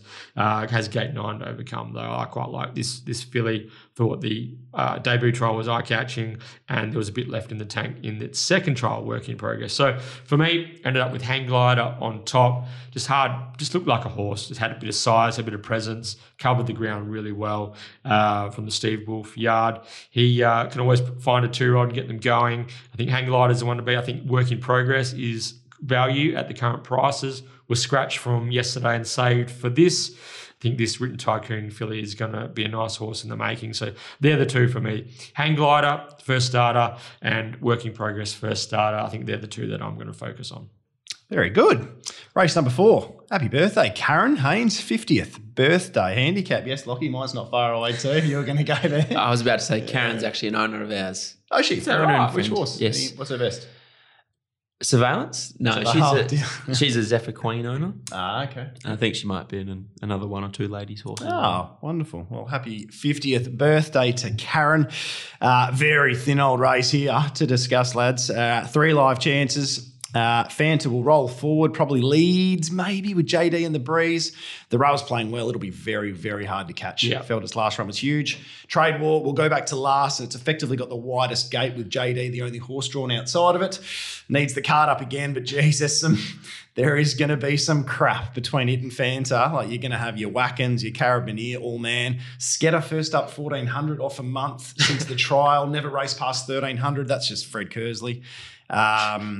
Depara, well, just a bit of an odd sort of move. It just, to me, that just says the horse is not working well. If you're going to not go for a sprint journey first up. So yeah, basically it comes down to can Trade War catch Fanta? Kendall's me dad is flying. Yeah. Just worry that it's 3 back the fence and it's maybe a hard spot to win from 3 back the fence, but the current market sort of 270, 280. Yeah, very close to favouritism, Trade War Fanta, and Kendall's me dad a clear 3rd pick and Daylight to 4th. No bet for me. Agree. Unless there's a massive bias. Exactly. I think it's a race you need to wait and see the way the track's playing. I think I was looking at this race last night and yesterday thinking this is going to be the typical race that Terry brings out the roadblocks. Yeah. And he didn't even do it. Didn't say the word. Yeah. But Roundabout. obviously Fanta looks like your leader. I don't think the 14's an issue whatsoever. And just the horses that will be around Fanta, you'd think Brad Parnham then knows that his brother is on the clear danger, who is potentially out the back 4, 5, 6 lengths away, and he'll be off and gone at the 500 metre mark. So whether Trade War can reel in Fanta, I don't know, but yeah, I'm happy to just wait and see and assess the prices. The Trade War Fanta is almost an identical setup to the Trade War Chevelle de Varga, which we've seen the last 2 starts. So, but Fanta, geez, that was a big run, wasn't it? At Pinjarra the day, it was huge. So big. And the money came. They knew. You got to remember Fanta's top line's pretty toppy. Yeah. So top rating. It's got a good, and if they can get it to improve from what Justin did, which you probably back Chris and Michael to do, it's going to be very hard to beat. Yeah. Very hard to catch. But, what did you frame a market? I had them both about $3. I wasn't too perturbed because I knew they'd go up about that. If one of them went up $4.50, I would have had a little go. Yep. Just take your value. But I'll be watching a good friend of mine, Anton, and his lovely partner Tyler get married at about that very moment the race is on. So I'll leave that one to you guys. Congratulations to Anton and Tyler as well. Yes, congratulations, Anton and Tyler. Where's the wedding? Black Brewing in Yallingup. No. Very nice. Should be a day. Yes. You I just turned my phone on afterwards and I've got 6 more to punt on. I have Greenie with me. You're going to get yourself in a romantic mood? Started you looking reckon for I rings? might have to dust off the old pants afterwards, you reckon, eh? I might have a little bit of a mark on the knee. Is that what you're thinking? Yeah. Lockie?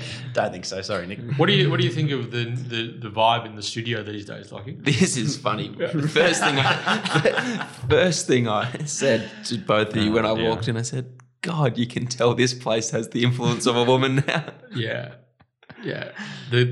He's not stepping on export cans when he walks in the house these days. The dungeon vibes are gone. It's quite zenny now, isn't it? The pink decor. There's plants here. Yeah. There's plants and they're alive.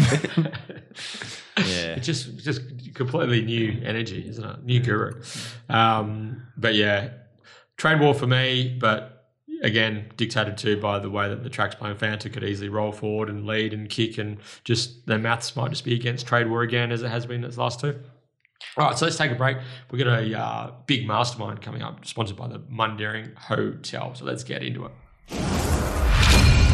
Okay, it is now time for the Mundaring Hotel's WA Racing Mastermind competition. First time today, BJ. Nailed it, Terry. That is correct, mate. Mundaring has been the heart of the hills since 1899, located in Jacoby Street, Mundaring.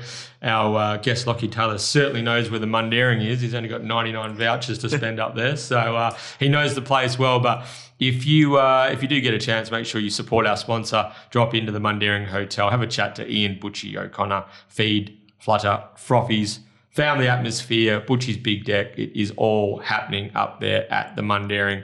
So let's. We've got a mystery challenger today. So what we'll do is we'll bring in our multiple mastermind, the very confident young fellow in Toby Dunn. Toby, welcome back to the 1-1. Hey boys, back again. Thanks for inviting me back. I was told I may not get the invite, so it's nice to get the call up. I voted no. So, mate, how's it going? You've won, what's it, 2 on the trot? Is it 2? Oh, yeah, good. I've $200 worth of vouchers for the Mundaring, trying to make it $300 worth, $400 worth, and I'll be able to have a good night. Geez, he knows how to add 100 continuously. That's very impressive. Sounds like he can drink as well. Yes. Needs $400 to have a good night. Believe it or not. Mate, you fell in over Crip last week. He was meant to be your gimme. So if we get someone reasonable in, you're going to be cooked, aren't you? I think so. It was a scare. Maybe the scare was what I needed. Very good, Toby. Hey, now we do have a mystery challenger coming in to try to knock you off your perch, mate. So let's bring him in. Welcome back, one of the 1-1's favourite. It's probably the favourite son, just about, isn't he? Just about, isn't he? It's Pistol Pete Antonitz. Hello, Pete. G'day, guys. G'day. How are we? Very well, Peter. Very well. We've talked up the master versus protege sort of crack at some stage, and we were going to wait till number 5 to bring you on and try and knock him off if he was still alive, but just heard enough of him. He's too confident. He's too arrogant. He's too happy. We like to knock people down at the 1-1. We don't want happiness in this world. We want to sad where dreams get crushed. Right.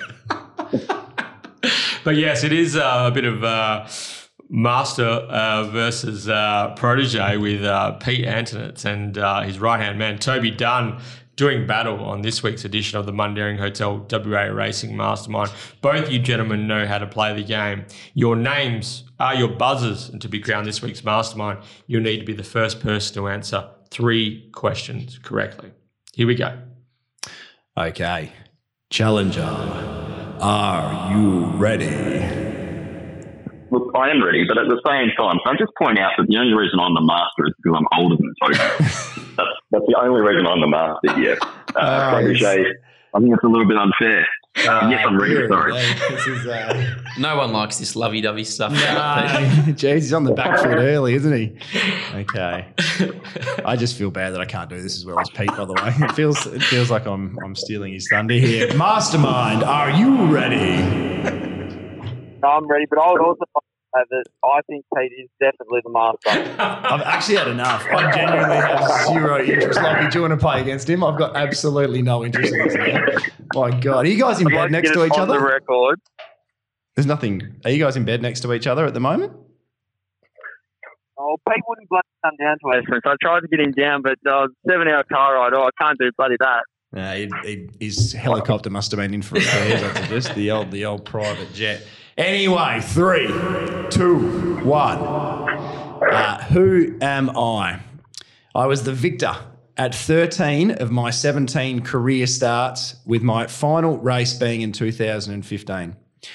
I only ever had the one jockey across all trials and races. After jumping at $1.65 on debut, I started my next 10 races at $1.35 or less, and I won them all. My first loss came when I ventured to Melbourne for the Group 1 Newmarket Stakes. Toby. Barraquet. Oh, very good, young Longer than man. I thought there. Yeah, 4 months after my biggest success in the 2012 Winterbottom Stakes, my trainer's son is currently on the podcast. That was the giveaway one. I was hoping I actually called him once. I think Esperance has helped me there because I was going to say Smoko. But I got a little bit more from calling it and not getting heard. So he learnt from his itchy trigger finger last week when he jumped in early. When did you get that, Lock? At what point? After only had one rider? No, after 13 I saw you from go 15 for the pen or something. early. I saw you reach for the pen about real it. early, first or second. Yeah. Toby's reached into the archive and he's produced 1-0. T done. Okay. Name the 2 West Australian sprinters that have won King's Stands at Royal Ascot. Hey, Pete. Yes. Scenic Blast and Miss Andretti. Very good. Squares the ledger. 1 apiece. The crowd favourite lifts. Speaking of Scenic Blast. This is a question, by the way. Yes, question. Next question. Speaking of Scenic Blast, how many countries did the globe-trotting Scenic Blast race in? Toby? Or 5. Oh, I thought he was done. Well done. Toby is correct. Well, wow. 5 is the answer. Scenic Blast raced in Australia, the UK, Japan, Hong Kong, and the USA. So, T done. That was special. 2-1. Okay. Here we go. We've got a contest on our hands. Next question. Name the Gangemi brothers trained the now Gangemi. Toby. Oh, Toby. Samizdat? Incorrect. Pete. Pete gets the whole question. It's a tough one, though. Name the now Gangemi brothers trained sprinter that defeated Montalina in the 2020 Breeders' Classic at Bunbury. The now Gangemi trained. Ooh, that's interesting. The Breeders' Classic at Bunbury.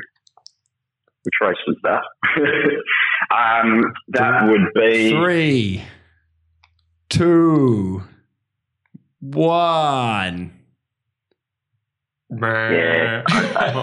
Oh, hang on. Some sort.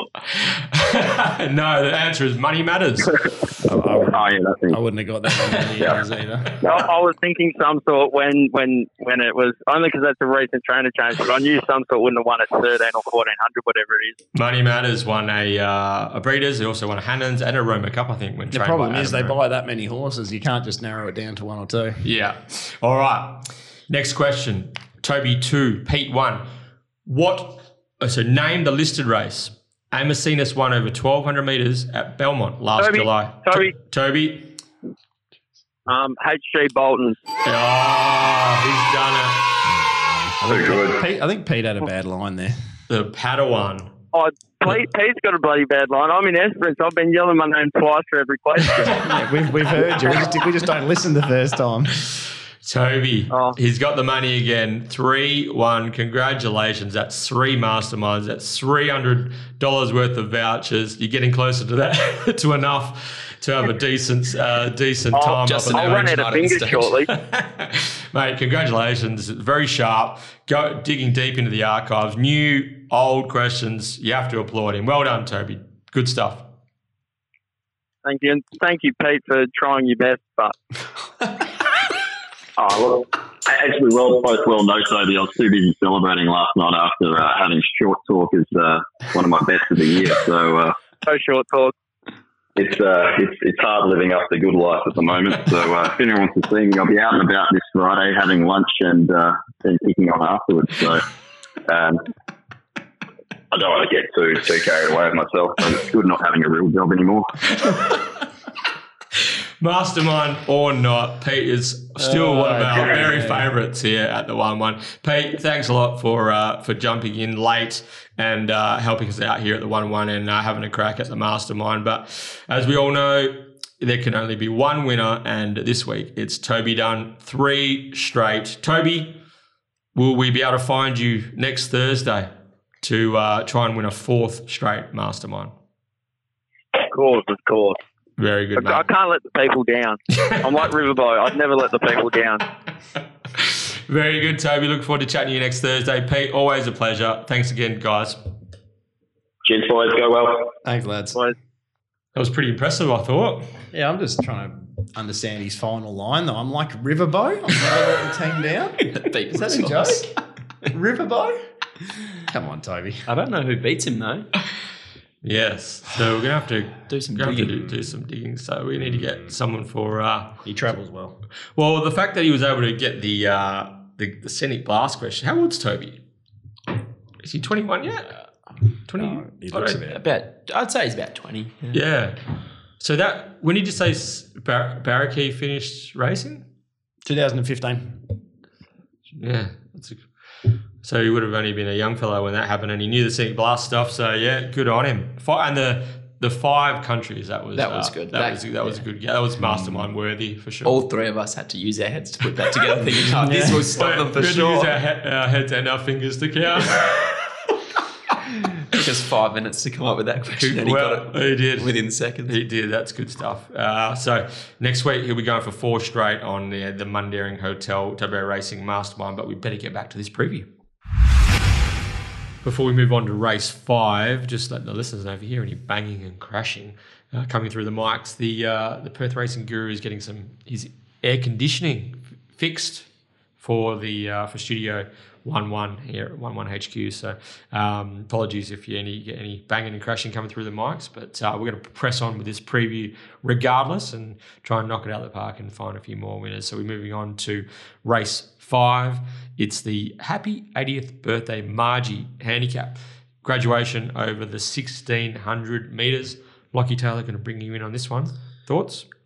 It's an interesting race. I don't mind one here, but first question and first initial thoughts in regards to the race is who leads and who are the other horses that are on speed? Yeah, that was the first thing that came to mind when I started this race. Just having a quick scan, I was like, okay, so who's going to lead? So there are horses who can lead but prefer not to. Yeah. So I ended up thinking they might roll forward. Jerry Noski might roll forward on Overthought and take up the running. Yep.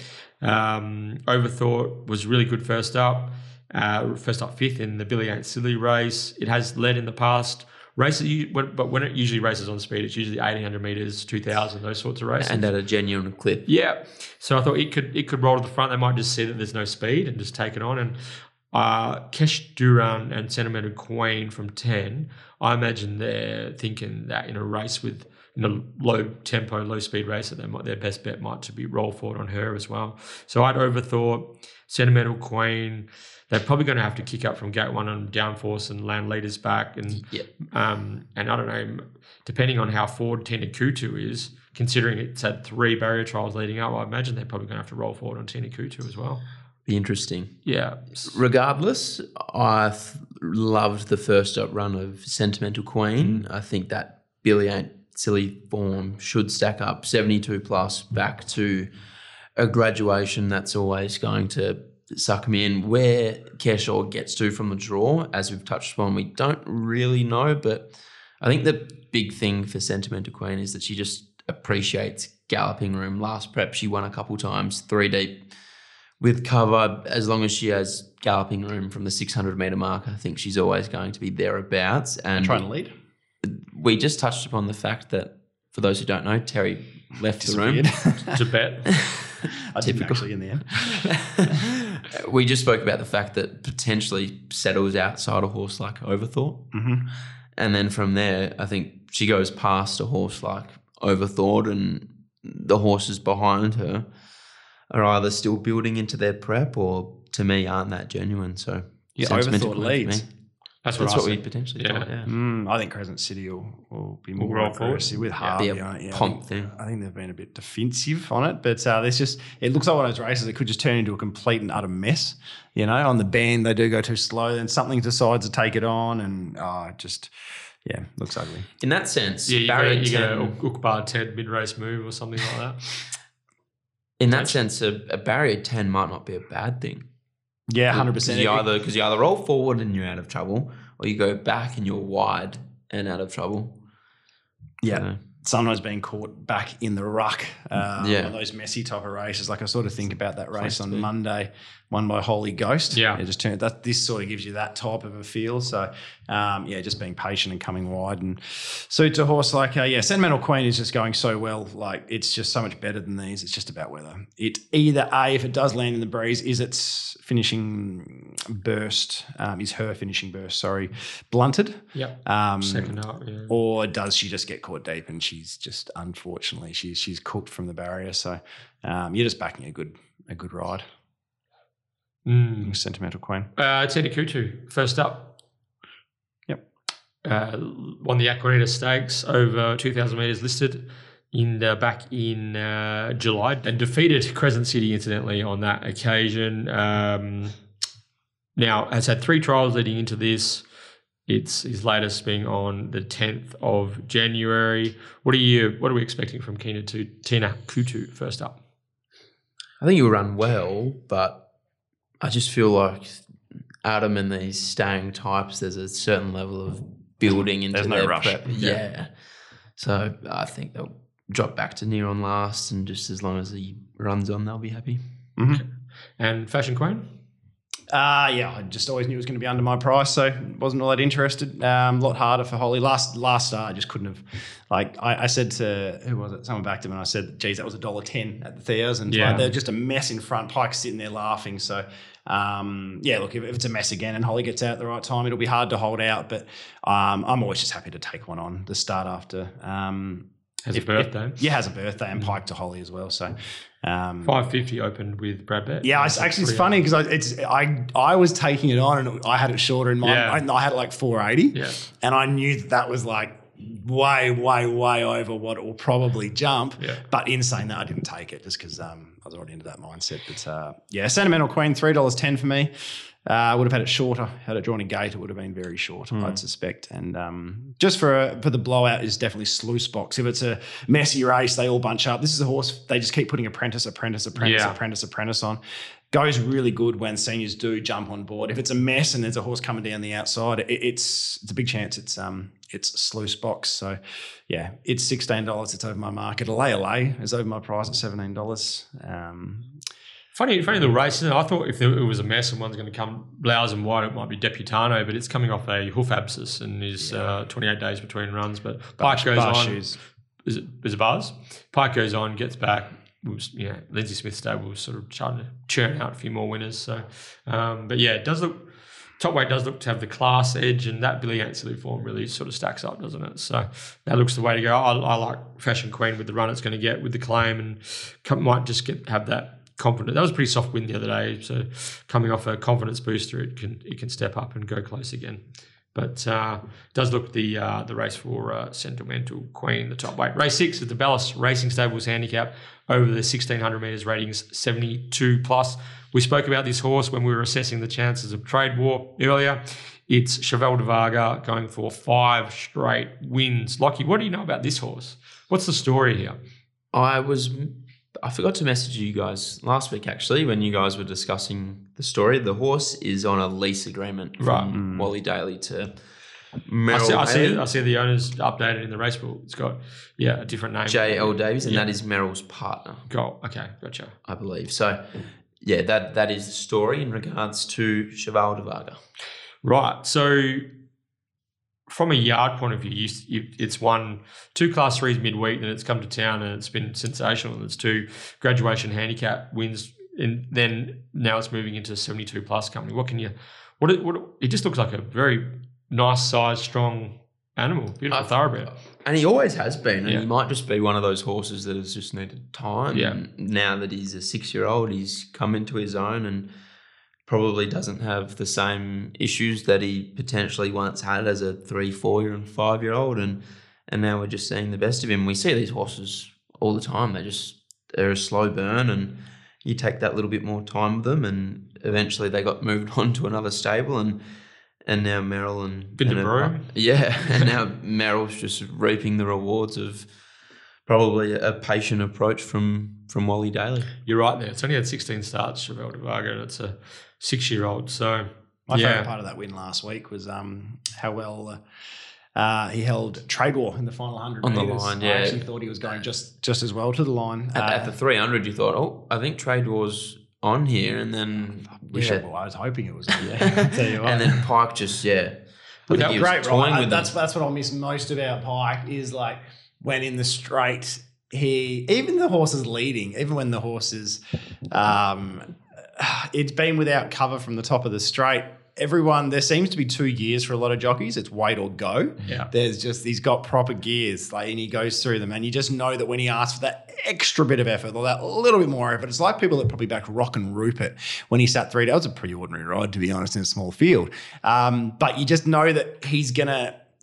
He always has that extra gear in hand, and once you can tell once he's used that extra gear and you're cooked. But I just thought that was super impressive, and you've got to allow for the fact that Pike's not on it again. Kesh. It will be a ride that he probably gets wrong at some point. He's got it right every time to this point in time, but there's no room for error at 72+ grade. Yeah. We better touch on that. Pike, we're just reading a story on the West, Lochie and I, that William Pike will have his last day riding in West Australia on Sunday. So we just get Ascot Saturday and Pinjarra Sunday to see the Wizard in action before he transfers his riding career to Sydney. You're right about that Pike thing. The genius of Pike is he's able to get horses to quicken and not move on them. And it must be something through the hands or through the legs or the feet, whatever it is. He's got this communication or this access into the horse where he can just get them. Like the Cheval de Varga just travelled so sweetly for him the other day, and he just was able to conserve, and with 59.5 to be able to race on top of that searing tempo, have fuel in reserve, and to be able to withstand Trade War, who went enormous, I thought, and still eke out a length victory was significant. Big gaps back to third at both their last meetings. Yeah. Well. Probably indicative of what they were racing against too. There wasn't much in the race, but big gaps. The times were there, I thought. And what were the ratings like, Terry, for Cheval? Doesn't matter. And times don't matter either, to me. Anyway. But don't you you were speaking about rating data before? For sprinters, I think it's important. Over the 1,000, 1,200 metres, I think it's quite key. Yeah. I was looking at the numbers. Do you reckon they said that this will test you went 12 lengths quicker than bench to the 6 on Monday? The win? Oh, really? Or the leader did at least, who ended up leading Zeeble. 12.9. But I'll double check. It was a long. I just saw it. Didn't seem that to me. Didn't look that to me. Yeah, Did Plutocracy get retired? Yes. Yeah, there was a big surge between the 8 and the 4. So I don't know if they went that quick to the 600. So. I don't know. Yeah, but yeah. So all right. So sounds like that's just me sooking, by the way. I'm really big into no data at the moment. Really big into it. I think the data's just a hindrance for me personally. Each their own. So really big on that. That's just me just having an overreaction. I apologise. We're still friends. Trying to use my new Moneyball app. I don't understand how it works.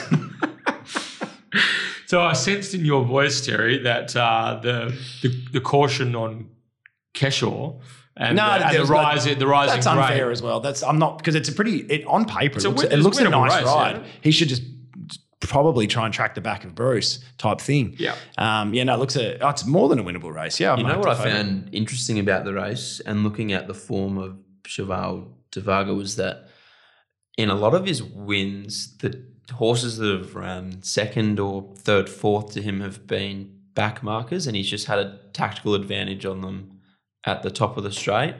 And all of a sudden he has a rock hard fit Bruce Almighty that is going to be on speed. And I don't know where you think Chili is hot is going to get in the run, but it might not be that far off Cheval de Varga either. And all of a sudden he actually has quality horses.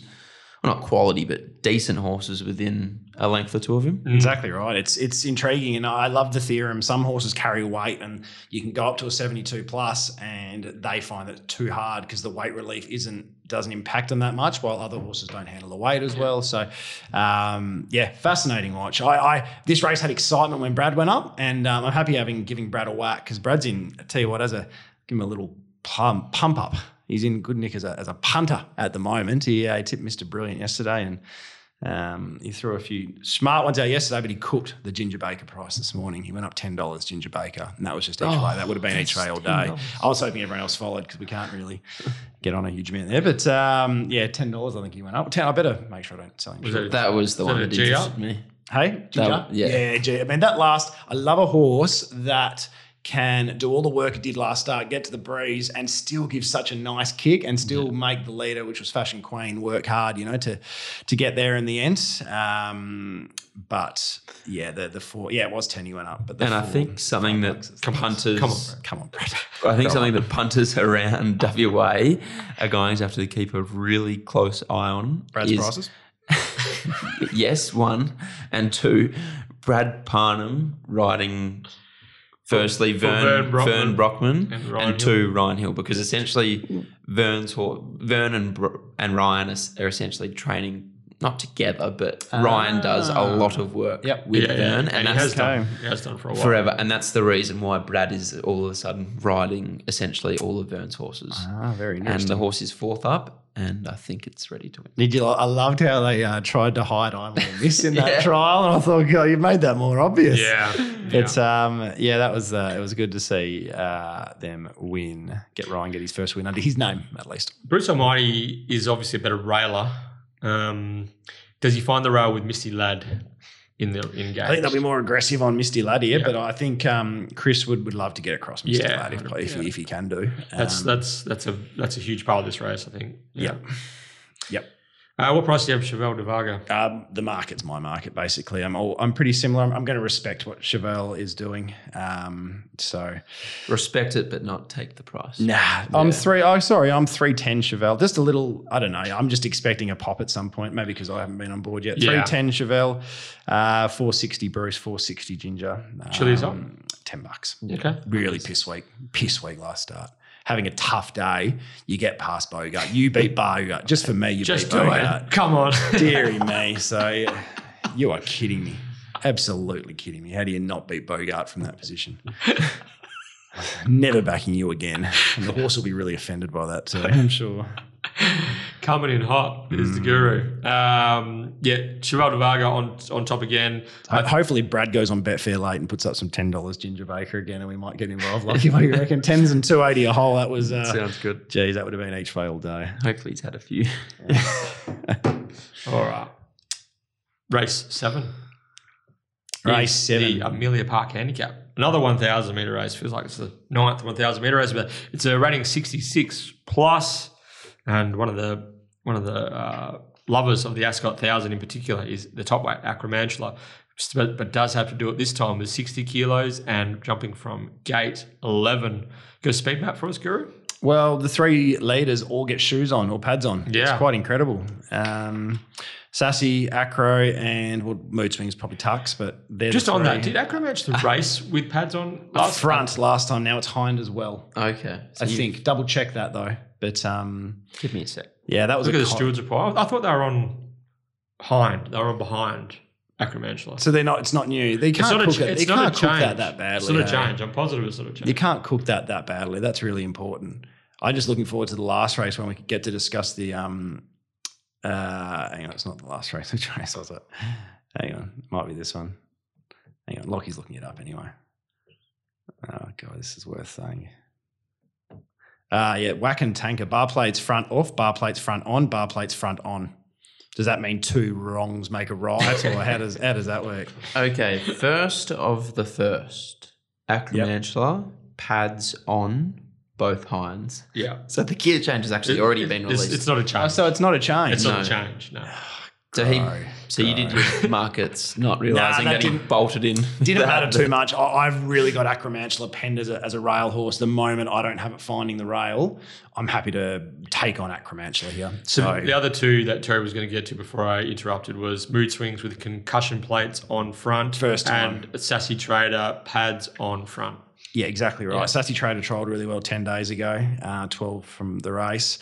If those pads are on in the trial, I wouldn't be as perturbed, to be honest with you, but we don't know. So, look, I'm just going to take them on, all 3 of them. They're your 3 speed horses. They're probably your 3 best horses in the race. I think it's probably a fair enough call. But look, with the little issues with what they're wearing on their feet, the fact Acro won't find the breeze, the fact Sassy, Sassy's the one. I would actually probably be interested in Sassy had I known if they were on in the trial. But just with the gear changes, it suggests their preparations haven't been ideal. There've been some niggling issues, so we'll take those on. I was hoping to have something. The price has already started to move here, which has thinned me a bit. But I think Brooklyn Pier's an expensive horse to follow. But I think this is the race setup. Yeah. So 3 back deep outside Island Charm was a really nice run. 2 starts ago, that was a nice setup for it. Had the back of Acromantula, this will test you, and it was sort of coming at him on the line. It was a fair, even run. It held go forward. It was a fair, even run. It gets a couple of kilos on Acromantula. It parks soft on him. It doesn't have the gear issues here. It just ticks a lot of boxes in a race where you might just need to be in that spot to get out and get past the horses with some issues. I was hoping for $10 each way. It's now sort of already 10 to 8, which I'll have to have a bit of a think about. But I actually thought Brooklyn Pier's last run, when not getting cover, was good over the 1200, and we think this horse is better over the 1,000 metres too. So I think the winner comes from Brooklyn Pier or Strathmore Rose, who has good gate speed. The barrier's not an issue for me there. I think they'll find a spot in about 6th. Yep. There should be gaps in this field, and I think the winner comes from those 2. But Strathmore Rose last I looked was 350 or something, which wasn't going to get me. 420 now, Strathmore. 420. So. Yeah.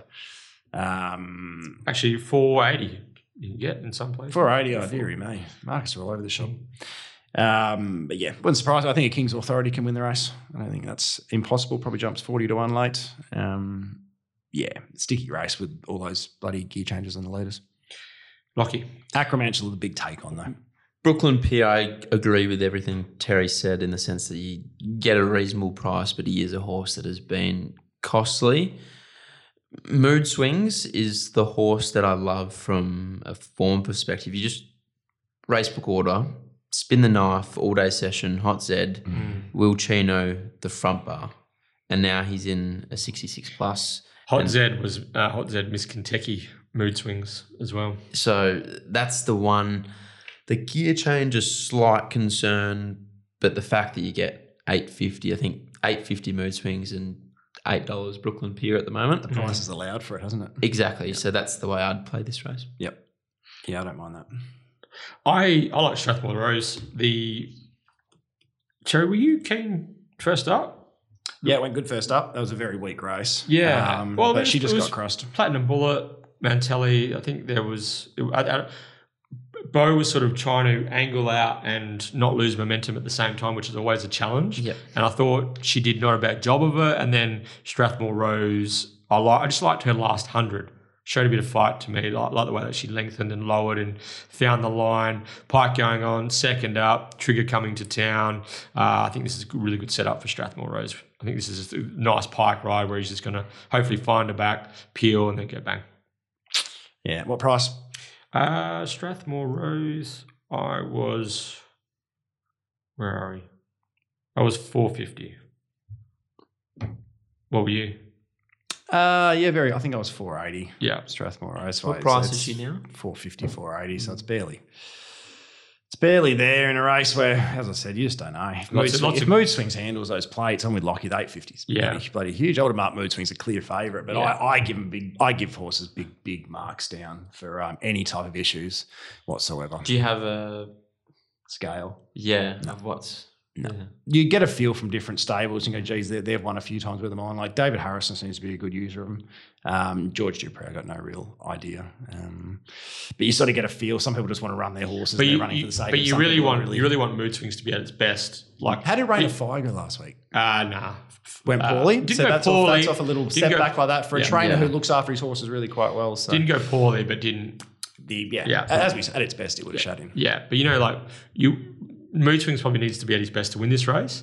If he's a length off his best, can he still win? Probably not. That's the thing that we got to factor in, I suppose. But yeah, I really like Mood Swings, especially over the Ascot 1000. If conditions are suiting, then it's probably going to be a good setup for him. But if Sassy Trader's right, it's bloody hard to run down from the top. And if he can get Acromantula chasing from the bend over the 1,000 metres, we should found a race over 12 first up. Yeah. Sassy. Yeah, I was desperate. I thought it was 1,200 win performances last prep was super. So. I think its 1,200 metre runs are better than its 1,000 metre runs. Similar to my baby Blue Jean. I just think she controls the speed. Yep. I should say, controls the speed, and just from there he's awfully hard to catch.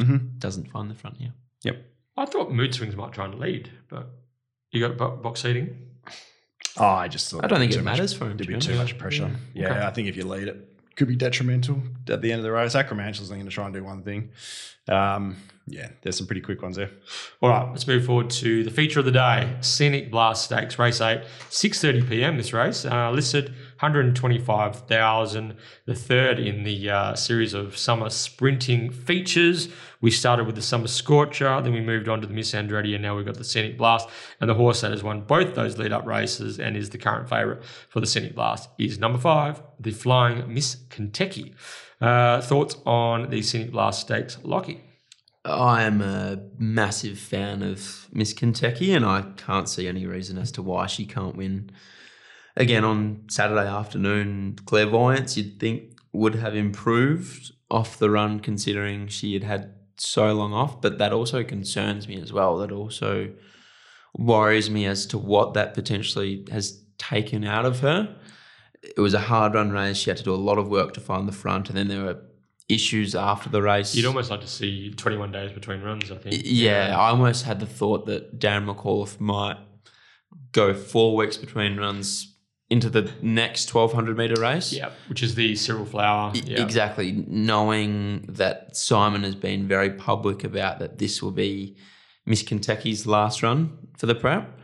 I don't think that's a concern for Miss Kentucky, but I just thought that might be not a better way to play for Clairvoyance, but just maybe a safer way.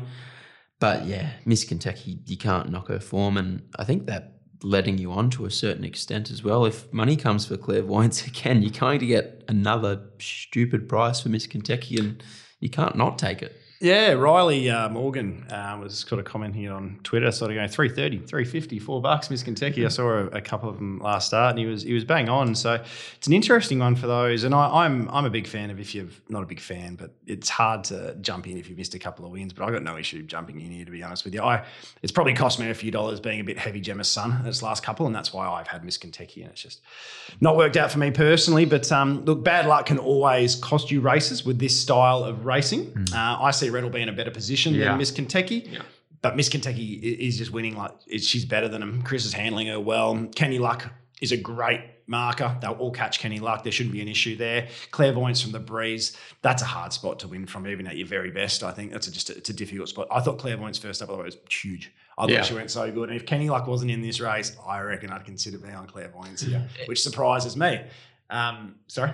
I'm thinking of something. So if Kenny Luck leads and if William Pike has... without doubt. Clairvoyance isn't jumping. And so Willie Pike then has in his head already that he overdid it to find the front last start. Is there an overcorrection? Does he hold on to her for too long? And when Kenny Luck, as we expect him to come back to the field in a race of this quality, does that then bring the whole field a little bit closer and you take away Clairvoyance's strength? I don't know. Probably just... I reckon Clairvoyance could end up with a back. Mm. I reckon it's not impossible that a Hot Z or whoever they ride forward ends up racing. Well, Lockie's got one in it. He's a go forward horse, Caracapo. Well, the plan was actually to be ridden cold last start. I reckon Caracapo cost Gemma's son that race as well. I'm 100% serious. I don't know. Miss Kentucky was great, and I'm not taking anything away from her, but the way I'd matched was no that, Miss I got Andretti, it bang on. I'd got it we would have had the back of Clairvoyance. Clairvoyance gave a great kick on straightening, considering the work she'd done. That's true. And Gemma's son would have been off and going, and I reckon they would have found it very hard to get her. But Caracapo meant he had to level up. Anyway, Lochie, I'll send you the invoice. But Cheers, Lochie and Lactar put their heads together and look what happens. The most interesting part for me is what Lochie just said. They're letting you on to some extent. Do you think they're letting you on now? Like I'm sort of like $2.30, I think, Miss Kentucky. But I'm like, I haven't pulled a trigger yet. I'm thinking they're letting you on, but this might not. This is the best. This is the Yeah. best. I looked through the rest of them, and there are too many horses under the odds here. Okay, very quickly. I see Red's not. It's the right price. It's about $7.50. Hot Z, I think, will only be longer, 15. Then you're talking 17 Long Beach. Outrageous is about the right price. Point of difference. Amacenus got its win in the Bolton, it's got it 10 points, and it puts it so poorly in. It's a costly 10 points for Amacenus. I think you'll find. Kenny Luck. Floyd's about right the price. Jericho Missile can run a really big race. Yeah. It's well suited. I just think it's a couple of lengths off him. But there's a few, even the bottom one, sort of Caracapo at 35. They'll end up starting triple figures. Caracapo will start 100 to 1. Luke's Gold will start 100 to 1. Cryptic Glove will start the best part of 100 to 1. That's not big. That's only 9% of the market between the three of them, but that'll end up being 2% of the market or 3% of the market. So I think that 125 you're currently looking at it's all about clairvoyance. It is all about if she does get the wobbles, then you might be lucky. Oh, hang on. What's Miss Kentucky now? I might have spoken a bit too. 275 on Brad, about that on everywhere else. She has moved since we've been talking, actually. Clairvoyance. So, she was sort of $2.80, $2.90, $3 across. Now you're sort of talking, $2.60, $2.70. Well, Clairvoyance is $3.50. Miss Kentucky. Yeah. Sorry. There's a big chance they could come for Miss Kentucky this time, but just with Clairvoyance's past again with the data and stuff, she's a big chance. Oh, we're back on the data, are we? Well, for pricing, it's if important. It suits the narrative. This is about pricing, not about finding the winner. Okay. If the money comes for Clairvoyance, you're a chance of getting your $3 plus late again. Did you hear about what happened to Clairvoyance? Well, during the race and then post-race? No. So she had a Norton bit on, and essentially her tongue got caught between the two metal pieces that the Norton bit goes in the horse's mouth. Gee whiz. Yeah, it's like essentially like putting a sandwich in a toasted sandwich maker, and instead of it's her tongue. Wow. So that's an excuse. Massive. Mm. So Clairvoyance has had that issue last start, Lochie, which did you say was reported by Julio Santarelli? So that couldn't have helped her performance, but still a bit of a wild card as to. I know William Pike spoke a couple of times. Scotty asked him before he was legged aboard Clairvoyance the other day, and he actually went and worked it and said that she was flying basically in the William Pike kind of way. And so maybe that really gave him that confidence to ride her that aggressively. Maybe he just thought that she's just too good. So interesting to see what happens there. Clairvoyance, we know the best of her. Will she ever be able to recapture her best again, considering all the trials and tribulations that she's been through health-wise? But at her best, she's if Miss Kentucky's spotting Clairvoyance 4 or 5 at the top of the straight, it's going to be a great battle late. So, but I think Terry mentioned it at the start. I think this is a pretty handy little setup for Icy Red. Icy Red, if Miss Kentucky encounters traffic, if Clairvoyance just flames out, like she did last start, then he's going to be Johnny on the spot, I think, from the gate. He's the weight man. Was pretty good behind Miss Kentucky. He's going to get the right setup. I think he could be if the two faves, he's next cab off the rank. Terry, Get Out Stakes time. All right, ready? Okay. It is now time for the Get Out Stakes.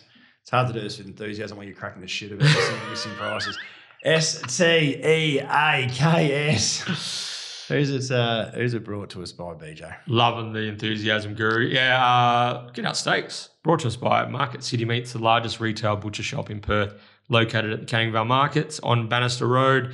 Timmy Hewitt has a tremendous team, good operators out there at Market City Meats, so make sure you support them. Swing past, pick up some of your small good suppliers out there at Market City Meats. Congratulations to episode 111, Get Out Stakes winner Novak Smith.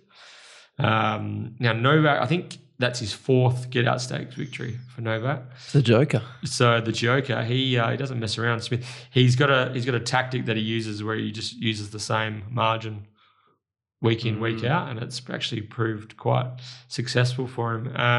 Has been beaten under the Sam White rule as well, so he could actually have 5 Get Out Stakes for Novak. So that's a pretty elite. That's and on Sean Nichols is we need to send out a SOS for Sean, the GOAT.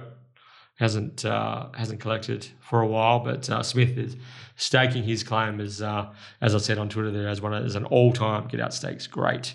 His Burn to Survive prediction was nearest the pin, and he picked up that gourmet beef package from Market City Meats. Now, to enter this week's Get Out Stakes, race 9 at Ascot on Scenic Blast Stakes Day, send us a tweet at the 11pod. Let us know who you think will win and a decimal winning margin. 2 decimals preferred. And Lochie, never forget the Sam White rule, mate.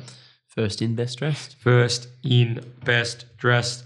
Terry is he's just not with us at the moment. He's under enormous duress. So I'll let him build into the Get Out Stakes, which is I'll start actually. Race no 9. Interest. Absolutely no interest whatsoever. Race 9 is the Crown Perth Handicap. This is a 0 metro win last year race, which I certainly advocate on Saturdays. However, this had 30 nominations, I'm pretty sure, this race. 30. Yeah. It was a cracker. And then all of a sudden they've all fallen apart. And we've even had 2 scratchings post-acceptance time, which has left us with lamenting with a bit of a sort of a wet lettuce leaf finish to the race, isn't it? The 10 races.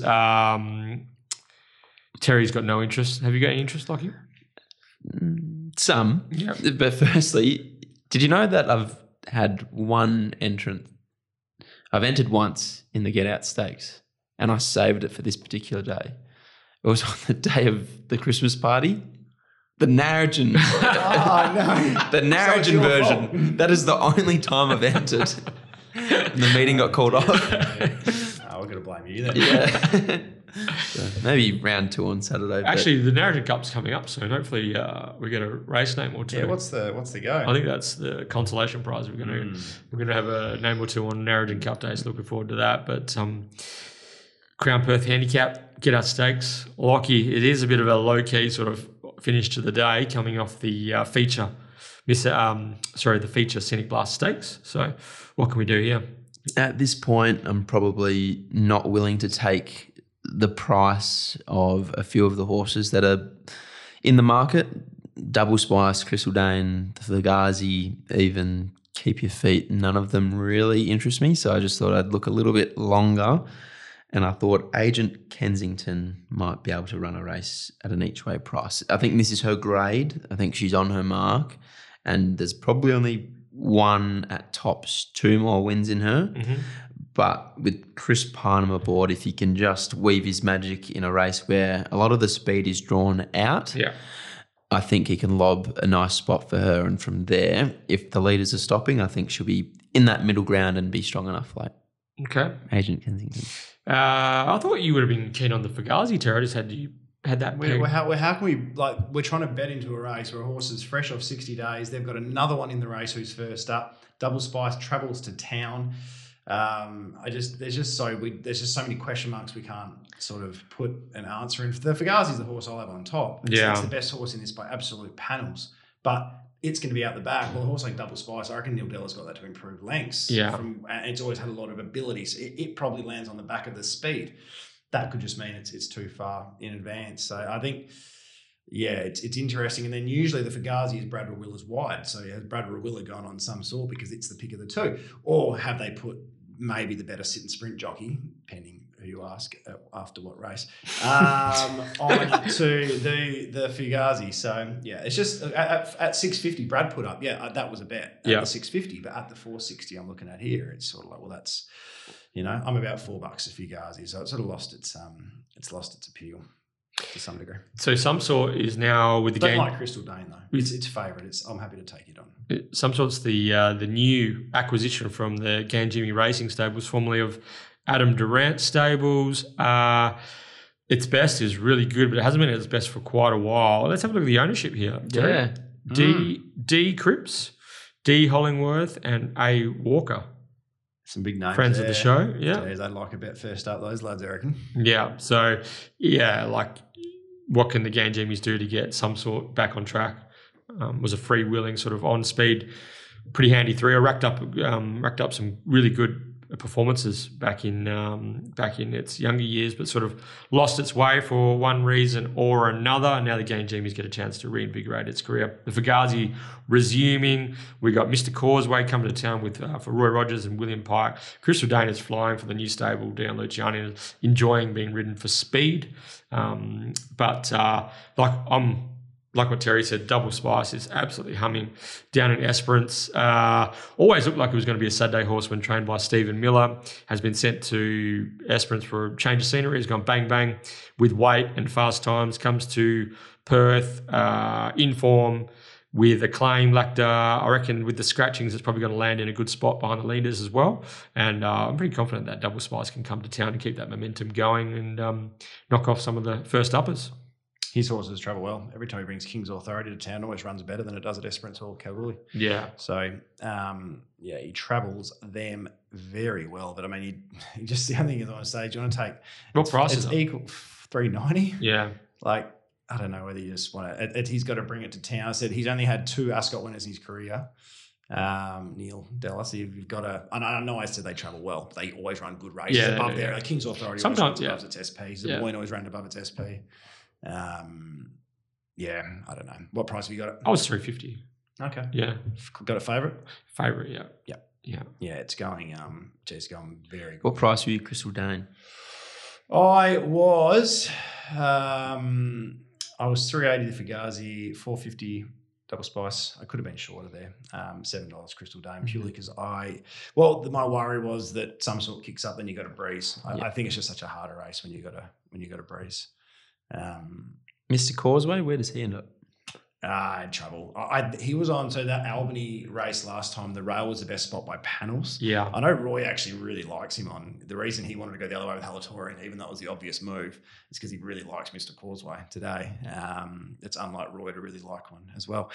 But that rail was really good, and that was the spot he was, and he sort of fell in a bit. So coming to town, if he beats me, he beats me. I'm really happy copping that. But I had the top 5 and then a massive gap to the rest. Yeah.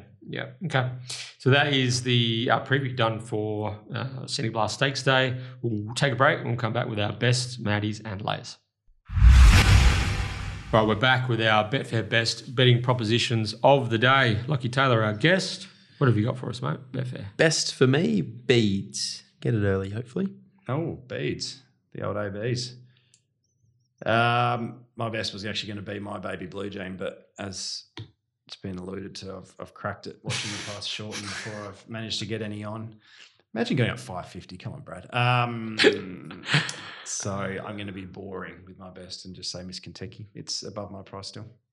Yeah, Miss Kentucky. But I'm going to wait and hope that clairvoyance stays firm. Yes. Miss Kentucky with a 3 in front of it on the Betfair Exchange would be nice. That would be nice. Would be very nice. So we can only pray.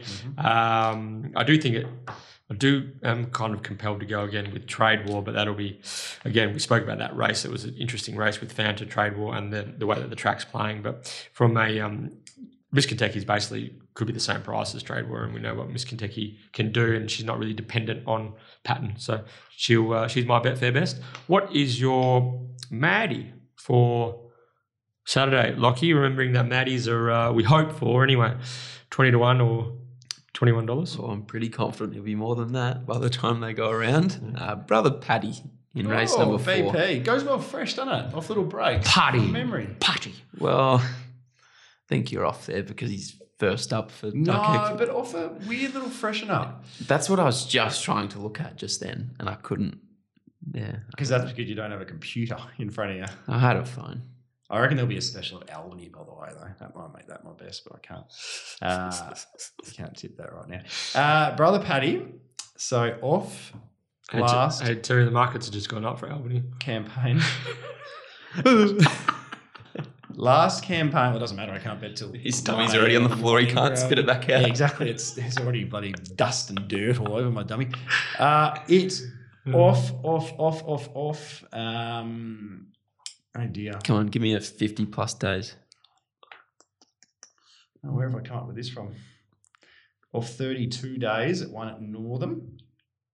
2,200 back to the 1,400. That's probably the one I was thinking of. It was just top of the head. Okay, let's That's talk. off 30 odd days. Pretty much just made it up, so I don't know why we're bothering to look. Brother Paddy? Yep. Madness from you, Guru. Well, I couldn't. There's nothing I even mentioned that's above $20. I'll go a sluice box. It might get out to $20 anyway. That's a bunched field. I genuinely believe it can win the race. So I'm going the same race. Going the same race. I'm going to have to fudge mine as well. Overthought. yeah, Currently $18. I reckon this mare's just really building into. I reckon this is her prep. So well, that fifth behind Billy Ansley first up, like she was 100-1. Was excellent. So it's exceeded market expectations. So I think Overthought. and she wins at a price as well. Yeah. So she's one of those. If you just took that last run in isolation, Sentimental Queen versus Overthought, then you go Overthought's got the better barrier this time around. You'd say, well, it should be the same price. But that's obviously too thin to look at it. But that's a good one. Lochie, you lay. Yeah, Lochie. Lochie's lay. Fashion Queen in race number 5. Fashion Queen. Okay, Bernard. Acro Mantula in race 7. Yeah, that's a good one. It's laying one at $7, BJ. That's brave. Oh, is it $7 now? No, is it really? Yeah, it's about $6.50 at least. No, Yeah, you're right. $6.57. Wow. Hang on, Pete. I just had it in my head that it was favourite. Okay, and I'm going to lay in the same race. Highway Glory. Cramden. Dearie me. I'm going to do what I did a fortnight ago. We'll lay Clairvoyance to place again. It's funny. And this isn't a knock on Clairvoyance. I just think from the breeze it's so hard. Well, clearly it's a knock on Clairvoyance. But if no Kenny Luck was in the race, I would have considered it. I thought it was really good. She was really good first up. I just think from the breeze, 1,200. Tough. And again, she's $1.40 a hole. That's very thin. So, gun to your head. Question for both of you. Gun to your head. You get $1,000 if you get to choose place or not place. Miss Clairvoyance, would you take place or no place? That's just even money. Yep, even money. Place. Place, BJ? Place. Okay, you're both wrong. I'm surprised by that. I thought Lochie would go no place. No. Okay. Interesting watch. All right. Well, don't forget we're off to event number 3 on Sunday for the Own the Dream at the Pinjarra Races this Sunday, Terry. So we'll report back on that on next week's edition. We've got a guest next week. Yeah, so we've got Cripper in next week for the should be a bumper Pinjarra Magic Millions Day card. You'll be there, Lochie, working on course, I presume? Yes, I won't be there this Sunday. Yep. But I'll be following on course. Saturday. Yes, I'll be following there. Saturday. And you, what do you just drive yourself there and back, do you? Yeah, I think some Peasants peasants. for a beer later? Or? Yeah, some peasants have already locked me in to be their Deso driver. So yeah, a bunch of us are going down. So I have to tee up a little venue post somewhere in Perth. Celebrate Halatorians back-to-back wins. After his trial this week. Yeah, I'm not having a bet this week. I've prices. I've souped it, Lachlan. And then the following week, we're going to have Tommy Johnston on the podcast. It's the week before the sales. Tommy works at the sales. Tommy's obviously someone's got a keen interest in getting his own bloodstock business happening as well. So part of the Young Gun series. Young Gun series, exactly right. We could even, I haven't spoken to him about it. We could even go a 4-manner and get Latham as well because we're due to get Lath back on. Podcast as well, so more to come in that sense. And we need someone to take down Toby Dunn. Exactly well, right. Yeah. Put the call out for someone to take down Toby Dunn. He's only got 2 more till he reaches his 5. So Lochie couldn't do it. No. Stopped at a bit like Fraser, the hay train, stopped at the four banger. Well, it's a bit hard when you doctor the quiz and tell my sister the questions beforehand. Yeah. Okay, that's a little bit saltier. There's not much pepper at this table, is there, Lachlan? But a bit coming up in the next 2 weeks. Thoroughly looking forward to that Pinjarra meeting next week. We'll dive into episode 113 with a bit more spring in one step, I'd suggest. But until next week, 111.